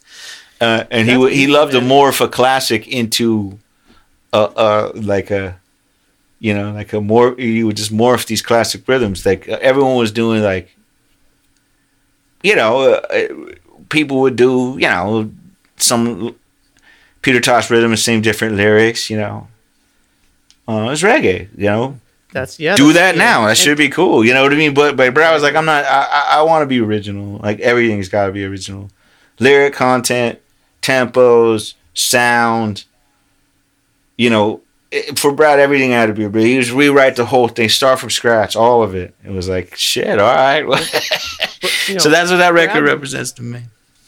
It's one of, you know, Sublime's one of the masters, and I guess this is largely Brad too. You could tell me, but. You know, I always heard Brad as just being one of the masters at taking a song, and you know, there may be a cover, or maybe like, you know, that first tune you played that there was the Bob Marley lyric in it, but right. Just like what you said right now, just changing it into like being completely your own thing. You know, where it's like, man, how did you even think to do that? You know, to like, you wanted to take the basis of this song, and then you don't want to lose it entirely. You're going to keep a little bit of it in there as an ode right. to the inspiration, but then you flip it into your own thing. And I've never heard a band do it better than Sublime, you know? Well, Public Enemy and the Beastie Boys were pretty, you know, to us, they'll always be better than us. They were before us. So you had two records, like you had, which we'll get into in a minute, Fear of a Black Planet. Mm-hmm. Imagine that. Yep. That was real. Public Enemy. What an album. You want to talk about everything you just said about synthesizing this? Why does this go with that and why that? You know, how can you put that next to that? Bro, they did it all on that record. And then Paul's Boutique by the Beastie Boys is literally, couldn't have been a better title name. It sounded like a thrift store blew up, you know, as far as like changing the beat 4 or 5 times in a minute. You know what I mean? Like, what the, you know, like just completely, you know, all had like closer to, as far as if you saw it on paper, you'd think it was going to sound like Frank Zappa or something, you know, complex. and all bets off, you know what I mean? Like, as far as like whether you get it or not, it's truly Brad's thing too. You know, from the beginning, he was like, no one's ever going to get this completely like we do. If they're not a musician, you know, because they don't listen that deeply. So his thing was like, I'm going to make myself happy. And as a believable character, I feel like I had a pretty good life, good upbringing, play guitars, did these gigs, got these fights, lived these lives. He's like, I feel like, you know, I got something to say. You know, you believe you are tough. You know, rough like me. That's how he felt. So he's like, I'm pleasing myself. Right? And once it was that, it was like, cool, are you happy when I'm mixing a track?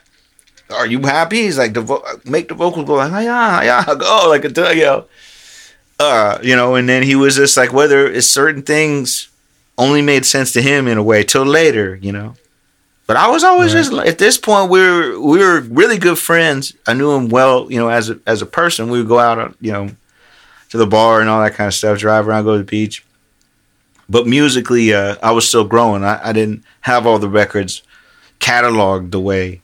There were certain bands where I knew, and when we first met, you know, Fishbone and them, things, I wasn't completely in the dark, but he definitely was always constantly, you know, don't waste your time listening to that, you know, like, listen to this. And, you know, so it was a lot of, you know, like a lot of mutual camaraderie on that, like a lot of like, let's try to do things. And then like for me, it was exciting to do something that I always thought it sounded commercial, you know. And it took me years to realize, it was like, well, listen to that fucking voice, you know. Right, exactly. As the mix engineer, I was like, the mix is pretty good. It's like, the mix is all right. I was 21 years old, man. You know, the mix is all right, bro. The reason that shit sounds so goddamn slick is the man standing on the goddamn microphone. Because you just can't lose with those. Do you ever like you know how these like the majority of these tunes are freaking classics, right? So you hear them, you walk into, you just go out of the door, and you hear this stuff everywhere. So do you ever, because you touched on that, do you ever listen back and go, like, man, you just listen to the mix, like, your mind is just listening to the mix, not necessarily the song. You've heard it a million times, but you go, oh, I would have done that different. The first time I heard Badfish on K-Rock, because they spent it late, they got into it later. They just were like, all of a sudden, they just decided to go back 5 years or 7. I don't even know how many years. And they just got on Badfish like for the summer. It's a good tune. And just hearing it on the radio, it was like it sounded really fucking good. I was like, oh, because I always thought it could have been better. Some tunes I think could have been better, and then other tunes kind of surprised me how good they sounded. Like you were saying, the bass on Badfish, that was literally my junior year at recording school. That was the project I turned in, like to get a grade. Man. On that tape crazy. Was that tune, that tune. And I got a C+ because he said the bass was distorted and would never be played on radio. You got a C+ on Badfish. Perfect. Yes. That's so good. That's right? So good. But Brad and Eric, like the band was like, we would drive around in our systems with that tune. To us, that was just like bullseye, like, they were like, yo, you finally got it. You got it. Like, that's the way it's supposed to sound. The professor's like, C++. I'm like, I think it is kind of probably too loud, but everything they listen to, it sounds the fucking same. You know what I mean? Like, to me, it wasn't too loud because of all the other shit. Like, it was like, it's dead where we want it. But people were mortified. People would come in the room for the studio, and just be like, yo, what are y'all doing? It was like scary to them. So that was funny. There's a question here from Feed Me Media, and I think you sent this to us in advance too. I'm glad you re-put it in here. We're gonna get to this one. Okay, cool. Well, should we just do it? I'll read you his question, and then you can answer it in the way you were going to. It's Miguel sang on Scarlet Begonias on 40 Ounces. I hear Brad sung it first, and they liked Mig's version better. Does this tape of Brad's version exist? Play it, Raj. Yeah, let's play this mix, man.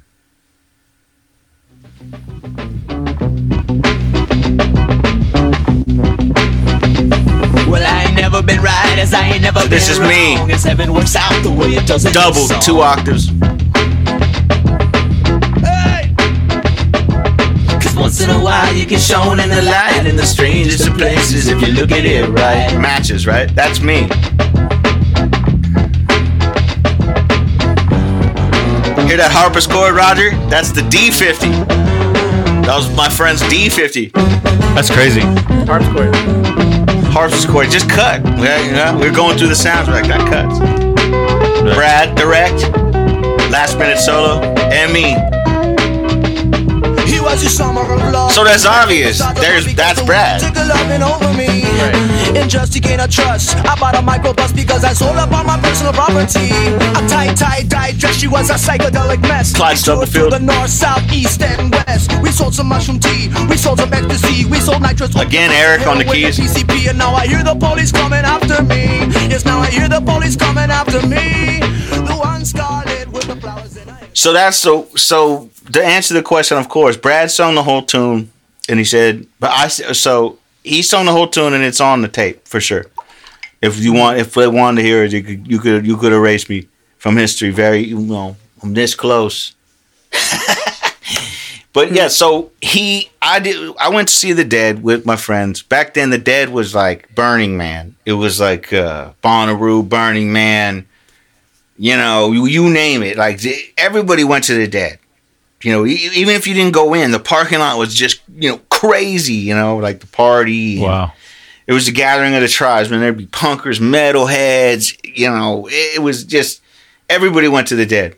Whether you went in or not and watched the music, everybody went to the parking lot. It was you just couldn't miss that. At the time, there was no other thing quite like that. Really, it's hard to describe.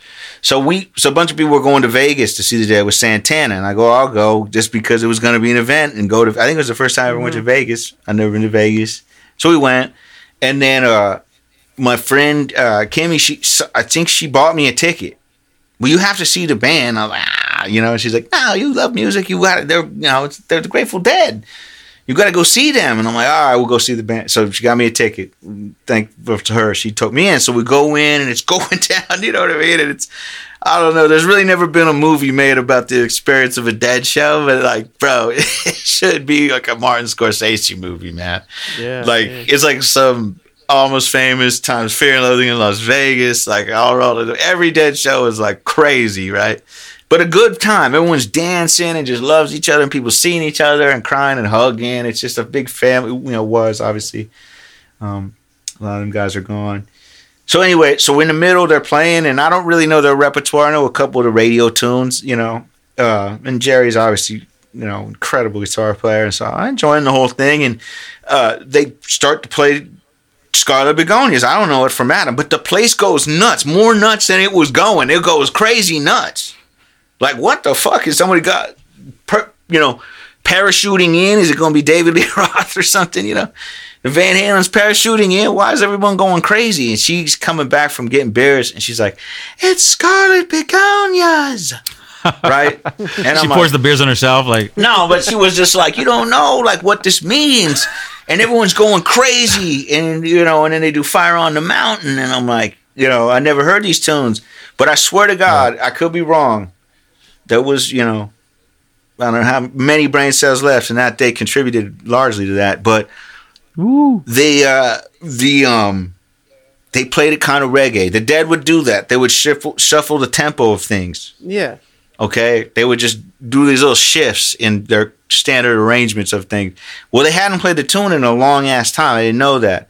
And it's one of the biggest Dead tunes of all time. Scarlet Begonias in the Fire on the Mountain. That's like a... To the real Dead people, trust me, that's religion. And so it was new coming back into the set, and so that's why everyone went bananas. And then I just thought it was cool. Kind of had a little reggae. I swear it had a little reggae step to it that day, the way they did it that day. And cool. That's the end of it. This crazy ass weekend, all this shit. Who the hell? I don't remember any of it. Right? Fear and Loathing in Las Vegas. Go watch that movie. It's like that. And get home. And my roommate, Mark Gardner, who introduced me to Brad in the first place, he used to go and get the Recycler magazine and buy used records. This is 91 or 90. And he's like, records are going to be gold. He filled the garage with records. He probably still has them all. And so he had been on a record. Remember, you guys are a little young to remember, the Recycler would come out at like 8 in the morning on Thursday. I remember the Recycler, yeah. You understand what I'm trying to say? But it came out at 8 in the morning on a Thursday. Some guy would show up at every liquor store and plop down the copies. Right, you got to get yours. Yeah, everyone would be sitting there smoking cigarettes waiting, you know, like the guys who bought cars and shit.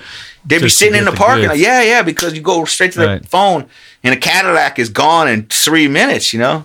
It's LA citywide, so everyone was ready. So he was like that. He'd get up early. He would drive to the Central Distribution Center where the truck would come and give the magazine to spread through the whole South Bay, and he just pulled it out of the back of the truck and start early at 6 in the morning. There you go. And so he'd buy whole collections of records. So he must have stuck his head in and saw I was back, and he had acquired Grateful Dead at the Mars Hotel, a classic.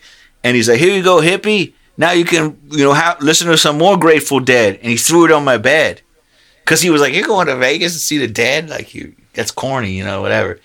And, and then so he was like, ha. So he threw the record, and I get up, start the day. And I'm looking at the record. I flip it over. Fucking Scarlet Begonias. Look. It's on the record, right? And so I got the fucking changes. I got the song, I got the lyrics, I got the changes, I got the whole. So I learned the song, drinking coffee. By like a half hour, take a cup of coffee. I had the whole tune. Wrote the lyrics out. And then just out of laziness, the funky drummer was already in the classic in the sampler from the Get Out song. It's the most sampled thing. So of course we sampled it too, right? So it's already in this. It's literally already in the sampler. Just my whole room was a studio, or this is on 3rd Street House. The whole front room, the home stereo was a PA. You understand what I'm saying? So this is a whole generational thing. Like no one listened to a laptop or a tube. There was either watching TV, going out and doing fun shit. If we were listening to music, it was like, shit shake the whole motherfucking house down. So it was like everything was all set up to sample everything. So we had the mixer. So just unmute the mixer, and and I was like, it kind of works, you know. So I had the 4-track, and I made a demo of the song. That's it. And just for them to hear, because we were getting songs together for this record. And I played it to Eric and his chick at the time, and they were like, I was worried, you know, I was wondering what they were going to say. And he was like, man, this is cool. He said, how did you sample the vocals? I go, it's me. This is not because of the octave. The original has that octave thing. I would have never thought to do that. They did that, and so I did that, and it's very distinctive. And so I was like, that's me. That's a 4-track. I want to do this song. It's the whole band. We never got around to it. So we had some mix time. There was a machine broke, and the guy gave us an extra day. And I said, let's try to do that tune right. Let's take our time on 24-track and do it right instead of the 4-track. I wish I still had the 4-track. And so we did the whole tune. So then it comes time to sing it. I'm like, here you go. I still had the paper, the lyrics. Like, here you go. Because by now Brad had the cassette. He knew it by heart. He was driving around listening to the demo. I go, cool. And so he goes in there and he sang the whole song with his heart and soul. He sang the whole fucking song, the octave and everything. And then the middle part where he sings was a guitar solo that I think I did. And he, right towards the end, I'm thinking, cool, this is done. This is great. It's going to be cool. He comes in, he's like, nah, it just loses something. You got to sing it. You got to sing it. I'm like, nah, come on. Keep going. We'll try it again. What do you want to try it again? You want to put some effects on? You know, and he's like, no, it's got to be you. It's got to be you. And even Eric starts saying, oh, it's got to be you. It's got to be you. All right, I'll give it a shot. You're going to hear it's not going to sound as good. And I'll go in there and I just sang as best as I could. And it sounded pretty good. Even the engineer was like, it sounded pretty good. And so that was it. So he's like, that's it. You're singing it. And he went outside and he wrote the middle part. And then he's like, okay, well, you're already on that track. We got enough solos on this record. There's a lot of guitar solos on 4 Freedom, if you ever noticed that. And he's like, I wrote a middle bit. And he's like, there's a summer of love. And he's like, the love above. And he came in with that and just killed that in one take. And I think Eric changed a few of the lines. Eric was like, that sounds corny. Say this instead. And we all just cracked up at the psychedelic mess. That was Eric just chiming in. Yeah, sometimes he would sit there and not have a lot to say, and sometimes he'd have a lot to say. It was great. It was a real band. Everyone was chipping in. There was no one person like steering the ship. Everyone was chipping in all the time, and that's what made it real special. Do you remember Brad's original lyric that got replaced by Psychedelic Mess? I think he said, I said she was the best. Dang. Or she said I was the best. Yeah. She was a tight dry dress. She said I was the best. Right. We told you to announce that, you know. And we kind of cringe, and he's like, that's the only line I'm not sure about. Eric's like, you should say Psychedelic Mess. Yes.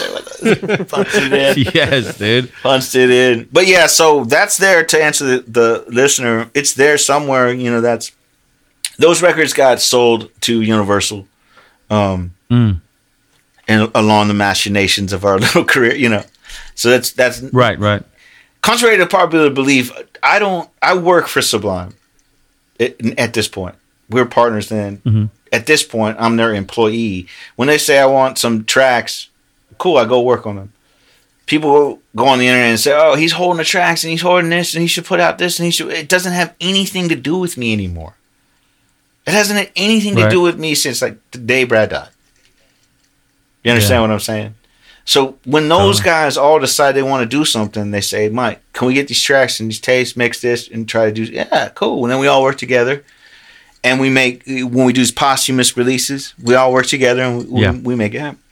But as far as people saying, oh, you should put this out and you're hiding this and hold it, no. Can I ask you this? And it might be, I don't know if it's appropriate or not, but I'm going to put you on the spot.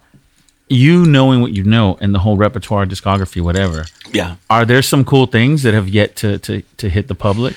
Well, there's snippets and snappets and stuff. In my opinion, trinkets and trinkets. Well, there's ideas and there's little half-finished things and stuff. Mm-hmm. Mm-hmm. So a lot of that is leaked out and people hear it. And This is just me.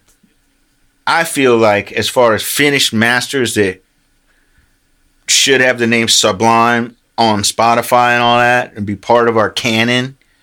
No, right. I think we're done. Got you. But I do think that there's a whole website, like a subscription service for the very interested to have tons of shit. Right. Hours of shit. You know what I mean? Right. So it's complicated. And that's a tough sell because people are like, well, if we can't monetize it in the standard way, they don't understand what good is it. You know, throw it in the creek. You know, right. Besides looking at it as dope art that should be shared. You know, it's tough for me because I also been since with Brad and after Brad and the whole way. I've been like the shepherd of this fucking band and sound. You know, like and it means a lot to me to put the name Sublime on something. You know, it better be good. Right. The last major thing we did was a song called "Foolish Fool," an old classic from Jamaica. Yeah. Nice. And David Kahn, I went to New York with the tapes, and David Kahn and myself sat down and we messed with that. But that, I mean, really came out amazing. You know, I thought that should have been a big radio song and everything. I'm still a little baffled by how that went wrong, but shout out to David Kahn, great man and a great musician. So I think at this point you would have to manufacture. You could take 3 takes and edit it and do all that. But I think in this day and age, why bother? Like the canon of Sublime should just stay. This is just my opinion. That's me. I don't know what's going to happen. I think it should stay.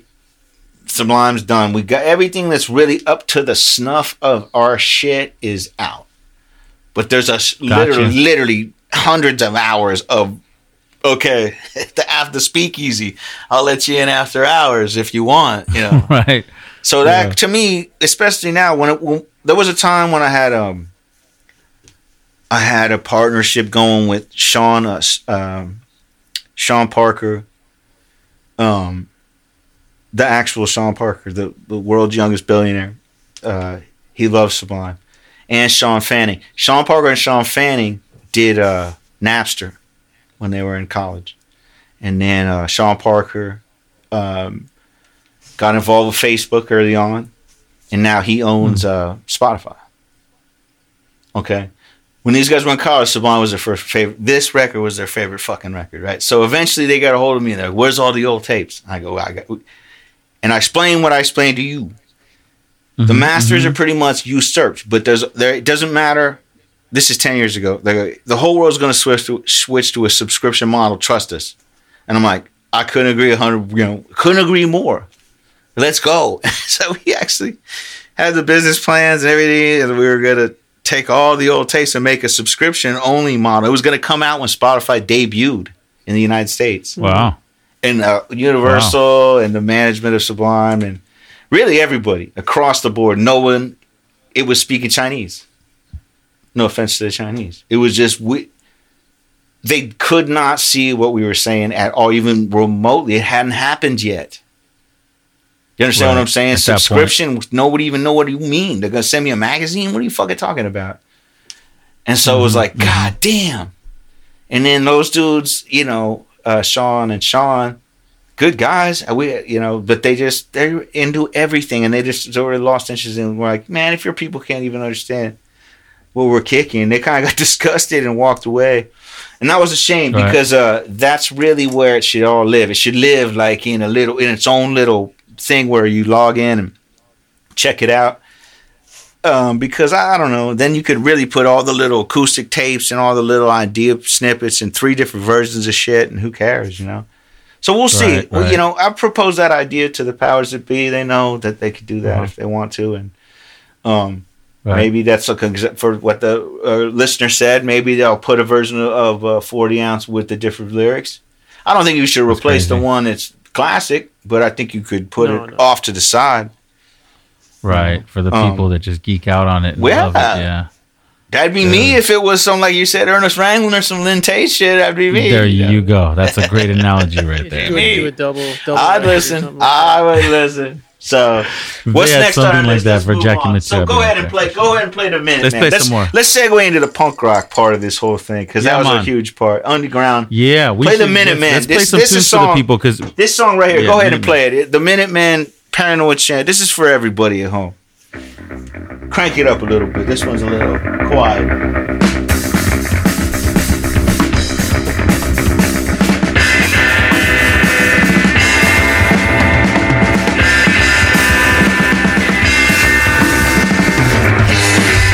I try to work and I keep thinking of World War III. I try to talk to girls and I keep thinking of World War III. That goddamn 6 o'clock news make sure I keep thinking of World War III. I got a mile of numbers and a ton of stats. Of warheads, a billion Chinese of warheads.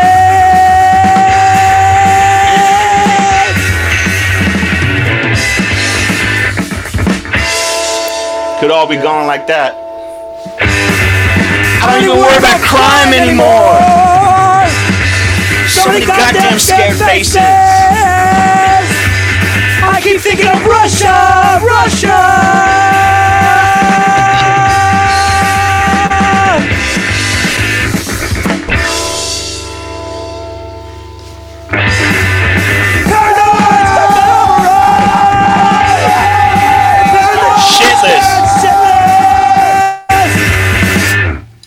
Dang, dude. Yes, Mike Watt. 1980. Mike Watt's a singer? That's the shit. No, that was D Boone. Rest in peace, singing. Mike Watt was the song. That's the Minutemen. They were always our brothers in arms. The Minutemen were a 3-piece band from San Pedro right over the bridge. And they were the closest thing to Sublime, Walking the Planet. Huge influence, just astronomical influence on everything. They had their own way of doing what we did, which is to take all this sounds and do shit that didn't seem to make sense. And but that song, you know what I mean? When I was listening, trying to pick a good one. I was like, motherfucker, bro, we're back to that. A billion Chinese with warheads. A billion Chinese with warheads. That's all you can think about, right? You can't even talk to girls anymore. He keeps thinking of Russia, Russia. Punk rock was a huge thing. That's all them guys before I knew them. They were punker kids. That was their first thing is punk. Underground, music, English music, LA music, wherever, the Bay, Oxnard. So that was how they learned to play and their thing that they identify with. So the punk thing is also in everything that we did, especially this album. So there's a lot of punk covers and there's a lot of how songs sometimes kick in. And so that, the Minutemen. So like a lot of these examples, you have to understand. I mean, I could have picked anything. I just wanted to hear D Boone scream. I keep thinking about Russia, Russia. Do we have an example queued up? Do we? We just listened to it. So now go play. Sublime. Sublime. We got a Sublime. We're only gonna die. A Bad Religion cover. Oh. The first time I ever saw them play at the Nugget, they played this tune, and I thought they wrote it. That's me on the guitar. The lead. Crazy. One take.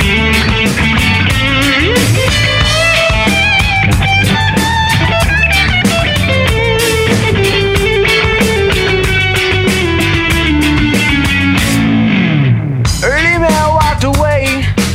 It's not a man to control. There you go, Opie. Their minds Opie. We'll get to that. Opie Ortiz. We'll get to that. So he built his great empire and he slaughtered. You have to understand, at a backyard party, this tune, it's reggae and everyone's happy, and then they start. Oh man, it would just start. It was a thing of beauty, man, because we knew it was coming, but no one else did.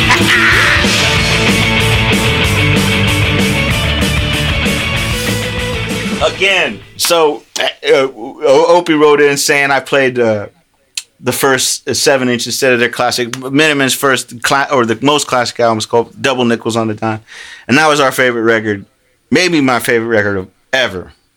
The reason I played Paranoid Time is just because I wanted to hear D Boone say, I keep thinking about Russia. That's for Alex or my buddy Alex too. But Brad, we love the Minutemen. They were so in your face, but double nickels on the dime. If you're gonna now you say, I want to get into the Minutemen, Opie's right. Go to double nickels on the dime, because that's their kind of masterpiece. That's their 40 Ounce to Freedom. So, and we fucking love that, and still do. But yeah, so that's Bad Religion wrote this song. It's on their first album. How Could Hell Be Any Worse? That's one of my favorite bands ever. Yeah, great band. And Brett Garowitz, Mr. Brett to us, or I don't know. I think he's still Mr. Brett. He'll always be to me. But he started Epitaph Records, and here you go, man. He brought us No Effects, Pennywise, Rancid, fucking Offspring. Right.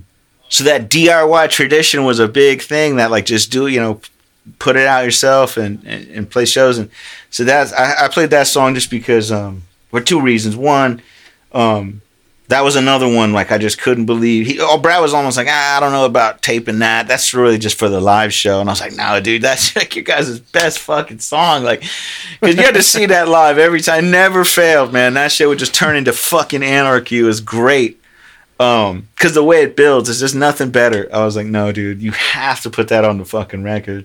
And then that was one of them things where he was trying to do a solo, and he got to the third take, and we're like, that's your solo. He's like, nah, you try it. And I was like, what? Dang. I've never even played on a song in my life. Yeah, it was like, so, and I just one take, both takes in a row. Boom. And I was like, are you sure? He's like, no, that's good. And then years later, I never got a chance to tell him, when I was making a record with Hepcat called Push and Shove.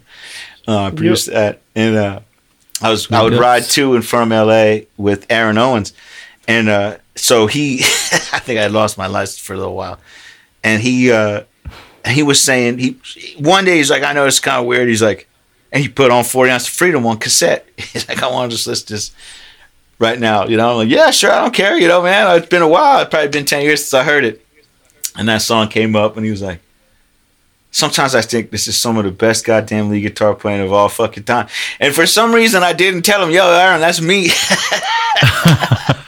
I just let it go. Dang. And I don't think I ever got a chance to tell Aaron that it was actually me. You know what I mean? Like, I felt like I was like, I don't know, for some reason, because he was such a good guitar player, like the best. I was like, I don't know if he would think that I was like out of line or something, but I always felt privileged to play that tune. But I put that on there for Aaron, and as an example of how punk seeped into the whole thing. But the version on they have a live album, the Sublime live album, Stand By Your Van. It just shows you it's so maniacal, it's so insane. They start playing it so fucking fast. It's just unbelievable.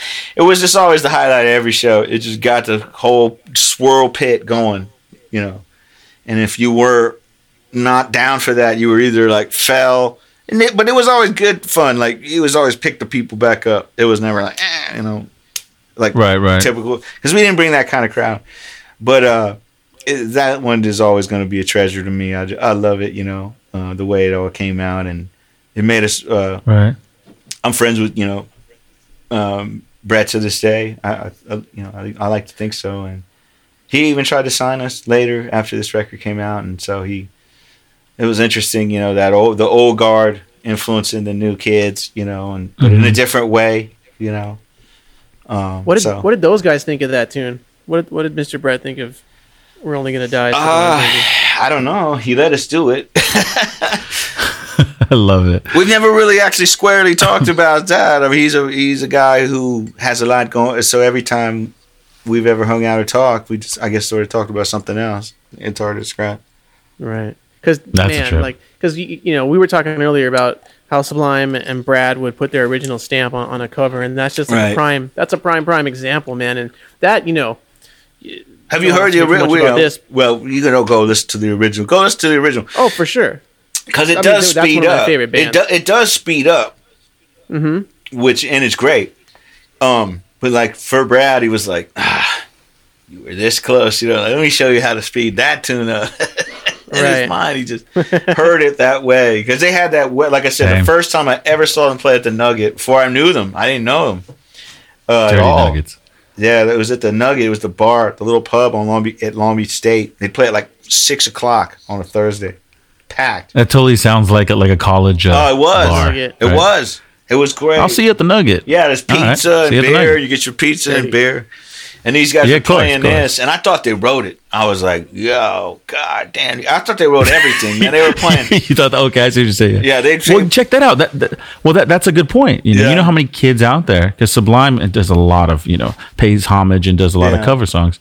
There's tons of kids out there that think that is all Sublime stuff.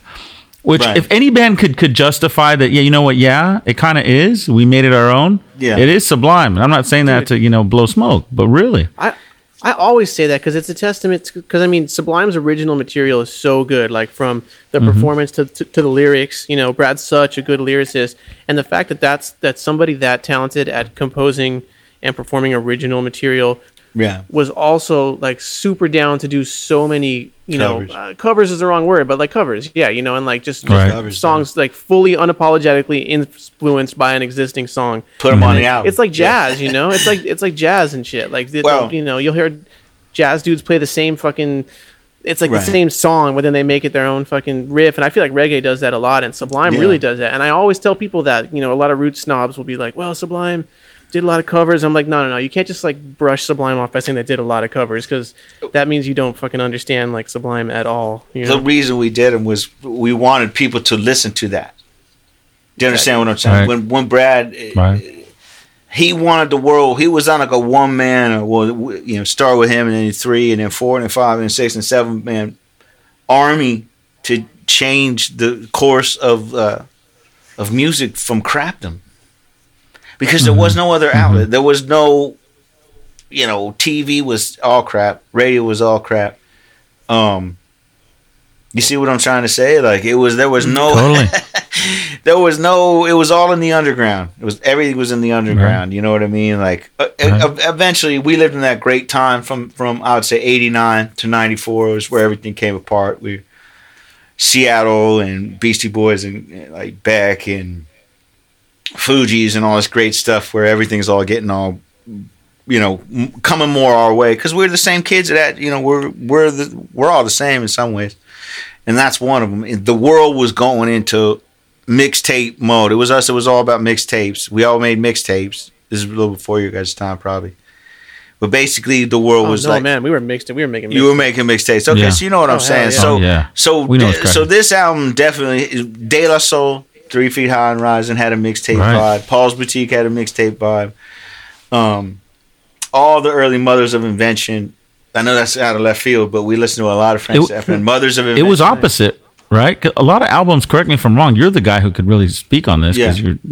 But a lot of albums, historically, there's like a concept album. It's like opposite of a mixtape vibe. It's like, this is going to be a concept album. Concept album, right. They tell us it was like left field, like keep changing, like you're changing the dial of the station. Right, which is beautiful. Yeah. So dope. Yeah. To us, the more varied it was, the more cool how it showed we had all these angles.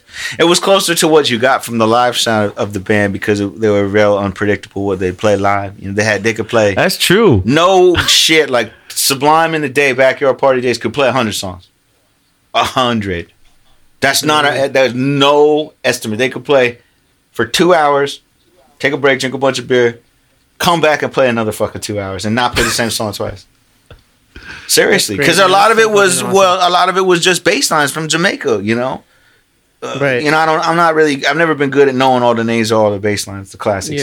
But and Brad could sing 6-7 guys' songs over the same bass line and juice that shit for 7-8 minutes, That was crazy. He taught me about all that shit. Like, we really didn't even know it all. There's a lot of mysteries that never got solved, even when Brad was, to the day he passed. The internet would have been, YouTube and all that shit would have been some shit for Brad. He would have never left the house, man. All we knew about Tenor Saw is we had a song, we never finished it. We were trying to figure it out. It's called Texas is the Reason Tenor Saw is Dead. Yeah. We never finished that. But, the point was like, yo, what the fuck happened that night? You know what I mean? Like, what happened to Tenor? Tenor Saw was our number one. Crazy. Because he was found dead in a ditch on the roadside in Texas. Some shit like That's that. Crazy. So we went through Texas. I didn't know that. The whole time we went through Texas, man. we were listening to Tenor Saw and being like all like maudlin about it, like fuck Texas. Nothing against Texas. I love Texas. I love to go to Austin and everything. But all we knew about Texas for us was that Texas is the reason Tenor Saw is dead. That's Texas is pretty hot.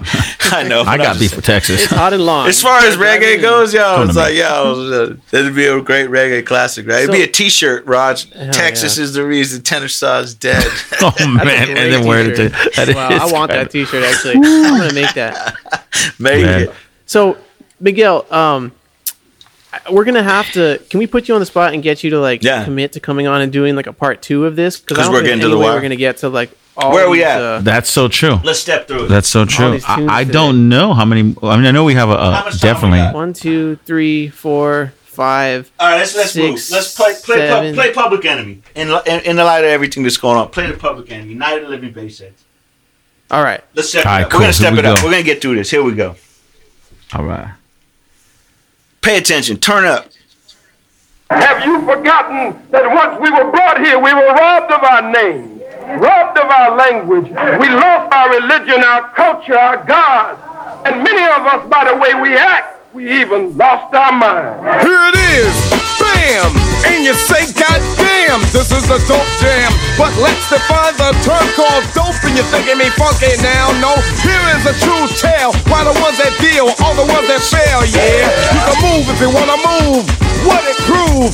It's here like the groove. The problem is this. We gotta fix it. Check out the justice. And how they run it, selling, smelling, sniffing, riffing. And one was trying to get swift in. Sell to their own. Rob a home while some shrivel and moan. Like comatose walking around. Please don't confuse this with the sound. I'm talking about bass. What's the night? Bass.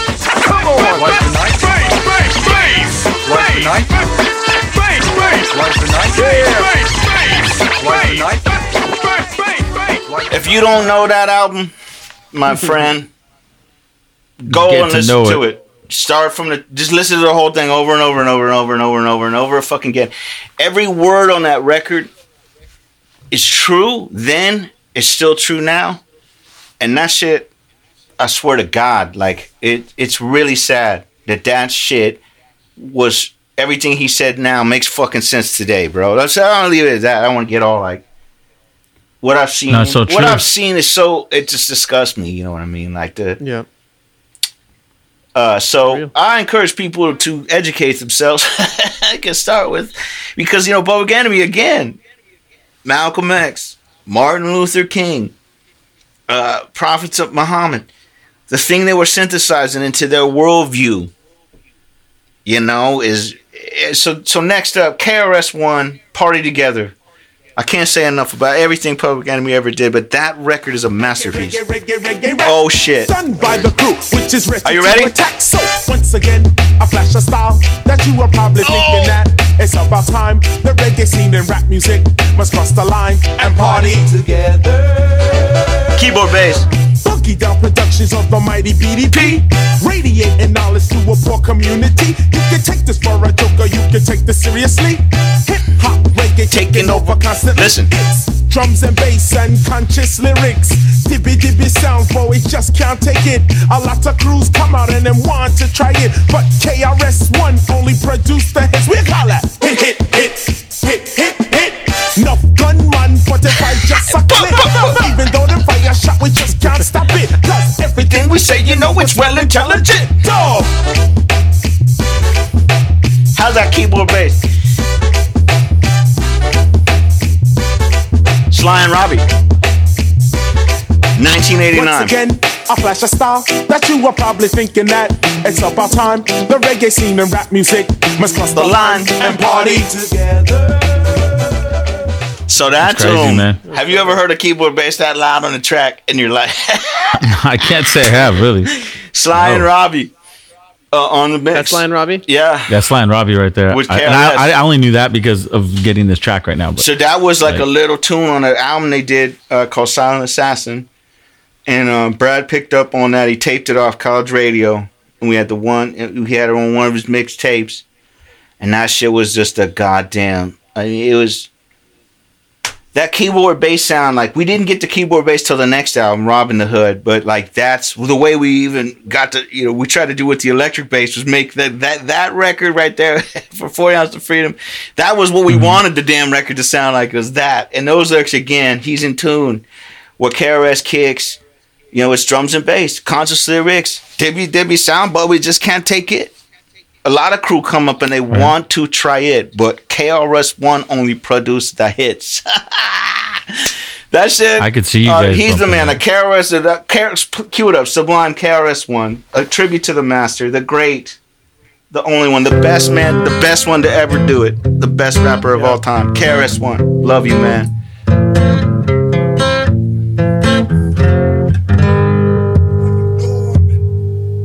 Tapping the guitar.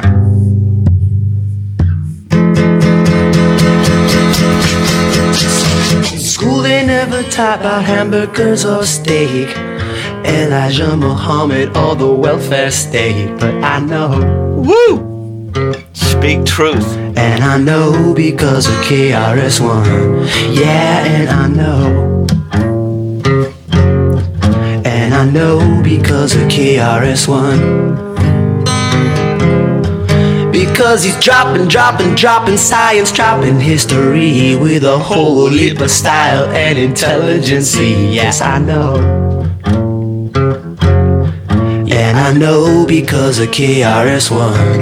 Yeah, and I know. And I know. Field Marshal, come forward. So he, interestingly enough, the influence that KRS-One had on us. His tribute was an acoustic song, right? The acoustic song. He wrote that song kind of last minute too. Actually, that's the day we did Scarlet Begonias. He said, I got a song about KRS-One. And Marshall did the cuts, of course. And what a classic, And what he was trying to say was true. He was like, what KRS-One, a lot of guys. But for us, KRS-One, Public Enemy, Eazy-E and the Ghetto Boys, aside from all the rapping about drugs and all this shit, their street knowledge shit of real shit was on point. You understand what I'm saying? When they would say some shit like, you ever looked at why the whites get more funds from the state? This is why minorities learn so late. Brad Johnson from Ghetto Boys, Scarface, said that, and I never thought about it, but I knew that shit was true. It is true. And you know what? And it was crazy. So we're getting better knowledge from gangster rappers than our fucking teacher at college. You don't think that shit resonated with it? It resonated with the whole band, everybody across the board. That time, Malcolm X just could come out that whole time. Well, let's do the last one. Roll it. We're on a down stretch here. Go for it, Roger. Specials, Nightclub, do it. Nice, man. You know this one. The whole record, I told Roger about the map, and if there's ever a map, if we're trying to map a record out, this record right here is the goddamn best record ever made. Best record ever made. What? Jolly down at the nightclub. We go bossy. Where do you think we got this idea from? Sound like a song we heard earlier, don't it?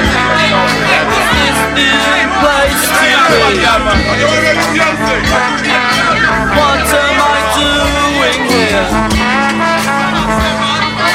Watching the girls go by, spending money on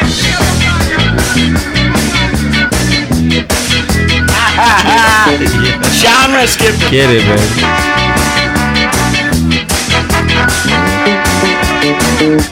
Sleep all day.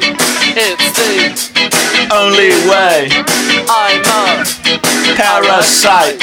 I creep about at night. It's a scene place to be. See that bass? That sounds about right to me. Oh yeah, Horace. What can you say about that record? If you don't know this record inside out, backwards, or forward, the good news is you're about to find one of your favorite records of all damn time. If you're watching this and you don't know this record inside out and backwards, today is your lucky goddamn day, because it's simply one of the most stunning records ever made. Everything about it is perfect. Would you guys confer? Absolutely. We got in a conversation with Miguel about mapping, and I've never heard this concept before, and I'm so glad. I remember that night. I was there in that room on the couch and listening to this record, and Miguel laid it out. He laid it out like mapping a record. You're not. It's like looking at a record like this for advice on how you map out songs. And that does not mean we're gonna copy Gangsters, which was the first song on the track list. It means in America, listen to the whole track list and go, okay, they started off with this party banger, then maybe they slowed it down at track 3, and then track 4 was something that was this, but you're mapping out right. How does it hold your interest? This is what composers of film do. How does it hold your interest through the whole period? You have to have these peaks and valleys. You have to have certain things. When are you going to drop the bomb on them? And all this kind of shit. And specials always, to me at the time, double nickels on a dime specials, Absolutely Free by Frank Zappa and the Mothers of Invention are perfectly mapped records. And so that was in the back of my head when I sequenced 40 Ounces of Freedom. You understand what I'm saying? When I cut the tape, I sequenced it with a razor blade from all the masters. That's crazy. Yeah. Crazy, right? All the time, and if it was a hair off the way one song starts, they all slam into each other right in time, it seems like. But I had to add little pieces of tape and all that shit with the razor blade till it was perfect, you know what I mean? Like, there was no digital editing, so to get that slam together thing. Well, here it is, the hit, the record, the date rape, the worst name, a good song, controversial, Sublime. This was the record that made this record famous. But the gods pay no attention to his cries. Listen to that horn section. That's when things got out of control. The moral of the date rape story, it does not pay to be drunk and horny, but that's the way it had to be. They locked him up into a trombone. Well, I can't take pity on men of this kind, even though he now takes it in the behind. That's the way it had to be. They locked him up and threw away the key. Well, I can't take pity on men of this kind, even though he now takes it in the behind. Who does that sound like? If it ain't the specials, it's madness.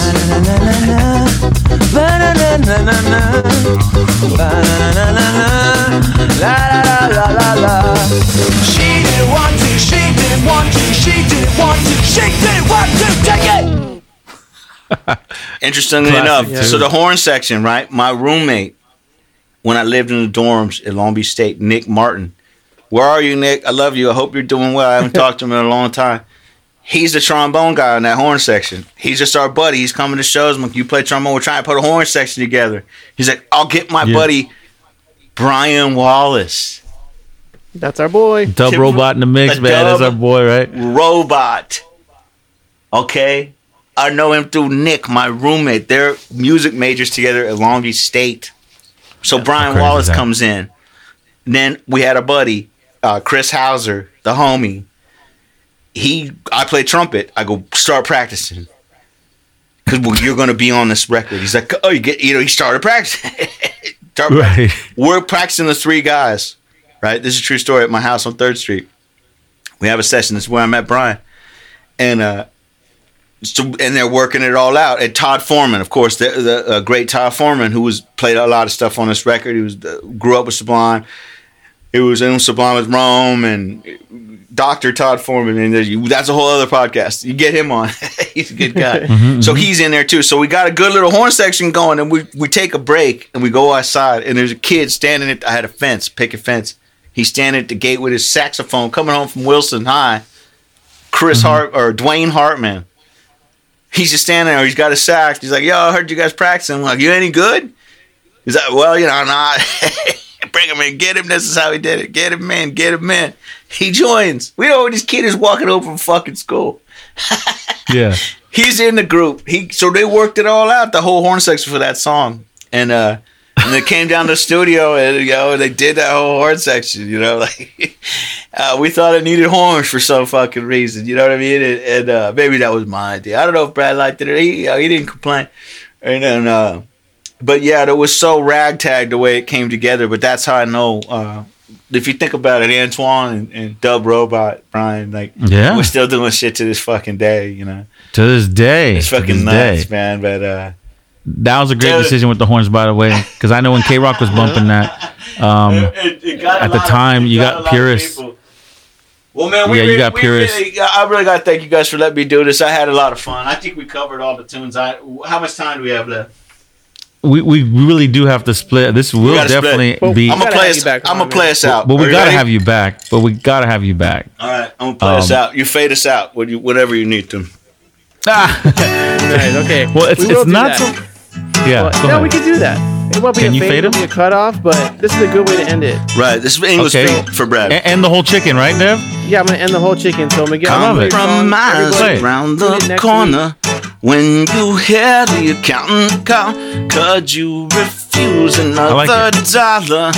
Could you stop yourself from falling? So in between the sleepless nights, you dream that you are winning fights. And then it happens, dreadful thing. A wave appears too big to swim, and you're drowning. It's for everybody out there. Drowning. This one's for you too. You know what they say? You can buy a beach before next summer, but how do you feel in the morning? If the light's an awful bother, I can always close the curtain. Close your eyes and count to 10. See if you still remember when life seemed easy, you had friends. This is now and that was then. Drowning. Drowning. Well, you had to go out in some motion. Yes, you did. I saw you drowning in some motion. It's far too late to make this emotion. It's far too late to cause this commotion. I see you stuck down in the bottom and you can't reach the top. Stuck down the bottom, can't reach the top. 3 days later, they go find you upon them rocks and they'll say, ha ha ha ha, bad luck.